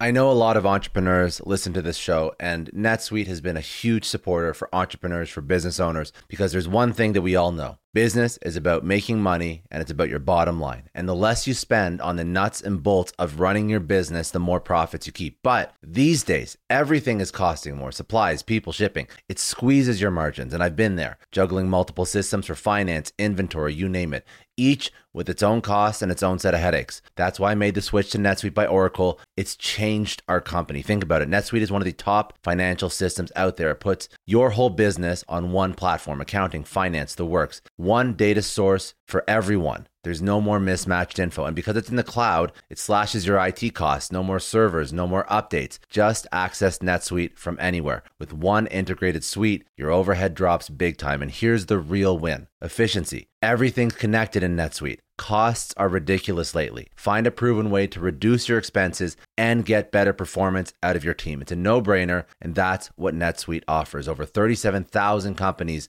have figured this out already. You have to join them. Right now, through to April 15th, NetSuite's got an incredible, flexible financing plan. Check it out and see the savings yourself at netsuite.com/Scott Clary. That's netsuite.com/Scott Clary. I don't know about you, but the idea of being harassed, scammed, or even worse, all because somebody found my personal information online, that's terrifying. Our political opinions, our addresses, even stuff about our families, it's out there for anyone to grab. And did you know that data brokers are allowed to sell information on over 98% of Americans? It's scary stuff. That's why I've partnered with Delete Me. I personally use Delete Me. They're a big friend of the podcast because I put myself out there online. So safety is a huge concern. It's really scary how easy it is to find someone's details and information, but Delete Me creates a layer of protection that we all need. You tell Delete Me what you want gone, and they make it disappear from those sketchy data broker sites. And Delete Me doesn't stop. They constantly monitor the web to keep your information off those lists. It's like having a privacy watchdog that never sleeps. You need to take control of your data and keep your private life private by signing up for Delete Me. They're giving a special discount for all Success Story podcast listeners. Get 20% off your Delete Me plan when you go to joindeleteme.com/success and use promo code success at checkout. The only way to get 20% off is to go to joindeleteme.com/success and enter code success at checkout. joindeleteme.com/success. Hey everyone, I just want to take a second and thank the sponsor of today's episode, Heaven Hill Bottled and Bond Bourbon. Now, I don't have a lot of liquor sponsors on this show. Heaven Hill Bottled and Bond is actually one of my favorites. I've drank it for a few years now, and this is why we actually decided to work together. Heaven Hill Distillery, family owned since 1935, is a great entrepreneur story too. So there's 5 brothers. They filled their first whiskey barrels back in 1935, and their legacy still lives on today. Heaven Hill Bottled and Bond is aged over 7 years. That's 3 more than required by the Bottled in Bond Act of 1897. This means the best quality, the best purity, and the best consistency. This is not just average bourbon. It's the winner of the double gold medals at multiple 2023 World Spirits competitions, and they've won the very prestigious Triple Still Award. It's a very big deal in the liquor and bourbon world. Heaven Hill Bottled in Bond boasts an exceptionally smooth oak flavor, while its aroma offers a sweet blend of caramel and smooth vanilla. If you love bourbon, you need to try Heaven Hill Bottled in Bond. Available nationally, look for a bottle at your local store. Heaven Hill reminds you to think wisely, drink wisely. Think back to your last few days in the office. Did any of them leave you feeling really accomplished? Not the kind of day where you're running around like crazy, but where you've made real progress on something that matters. Because being busy doesn't always mean being productive, and I bet we've all been there. And maybe it's time to rethink what it means to get things done. Today's episode is sponsored by Belay, and what they help you do is, instead of getting sucked into emails and to-do lists, they help you delegate tasks and focus on big goals. They can connect you with top-notch US-based talent who are ready to take on those time-consuming tasks that bog you down. Let's be real. There are way more important things you could be doing than bookkeeping or wrangling a packed inbox. They have virtual assistants to handle all of those pesky administrative tasks, or accounting professional to take care of all your financials. But here's the best part. You don't have to waste weeks searching for the right person. Belay's personalized matching service works quickly, sometimes matching you with the right talent to take stuff off your plate in under a week. Are you ready to try a different way of working? Check out Belay's list of the top 25 things you can delegate to a virtual assistant. It might just change your business and your life. Text SUCCESS, that's SUCCESS, to 55123 to get the list and to start transforming your to-do list with Belay. Thank you so much, Indeed, for sponsoring Success Story. For all business leaders out there, Indeed is a lifesaver. See, we're always driven by the search for better, but when it comes to hiring, the best way to search for a candidate isn't to search at all. Don't search, match with Indeed. If you need to hire, you need Indeed. Indeed is your matching and hiring platform with over 350 million global monthly visitors, according to Indeed data, and a matching engine that helps you find quality candidates fast. You're going to ditch the busy work and you're going to use Indeed for scheduling, screening, messaging, so you can connect with candidates faster. And Indeed doesn't just help you hire faster. 93% of employers agree Indeed delivers the highest quality matches compared to other job sites, according to a recent Indeed survey. Leveraging over 140 million qualifications and preferences every day, Indeed's matching engine is constantly learning from your preferences, so the more you use Indeed, the better it gets. Join more than 3.5 million businesses worldwide that use Indeed to hire great talent fast. And listeners of this show will get a $75 sponsored job credit to get your jobs more visibility at Indeed.com/Clary. Just go to Indeed.com/Clary right now and support our show by saying you heard about Indeed on this podcast. Indeed.com/Clary. Terms and conditions apply. If you need to hire, you need Indeed.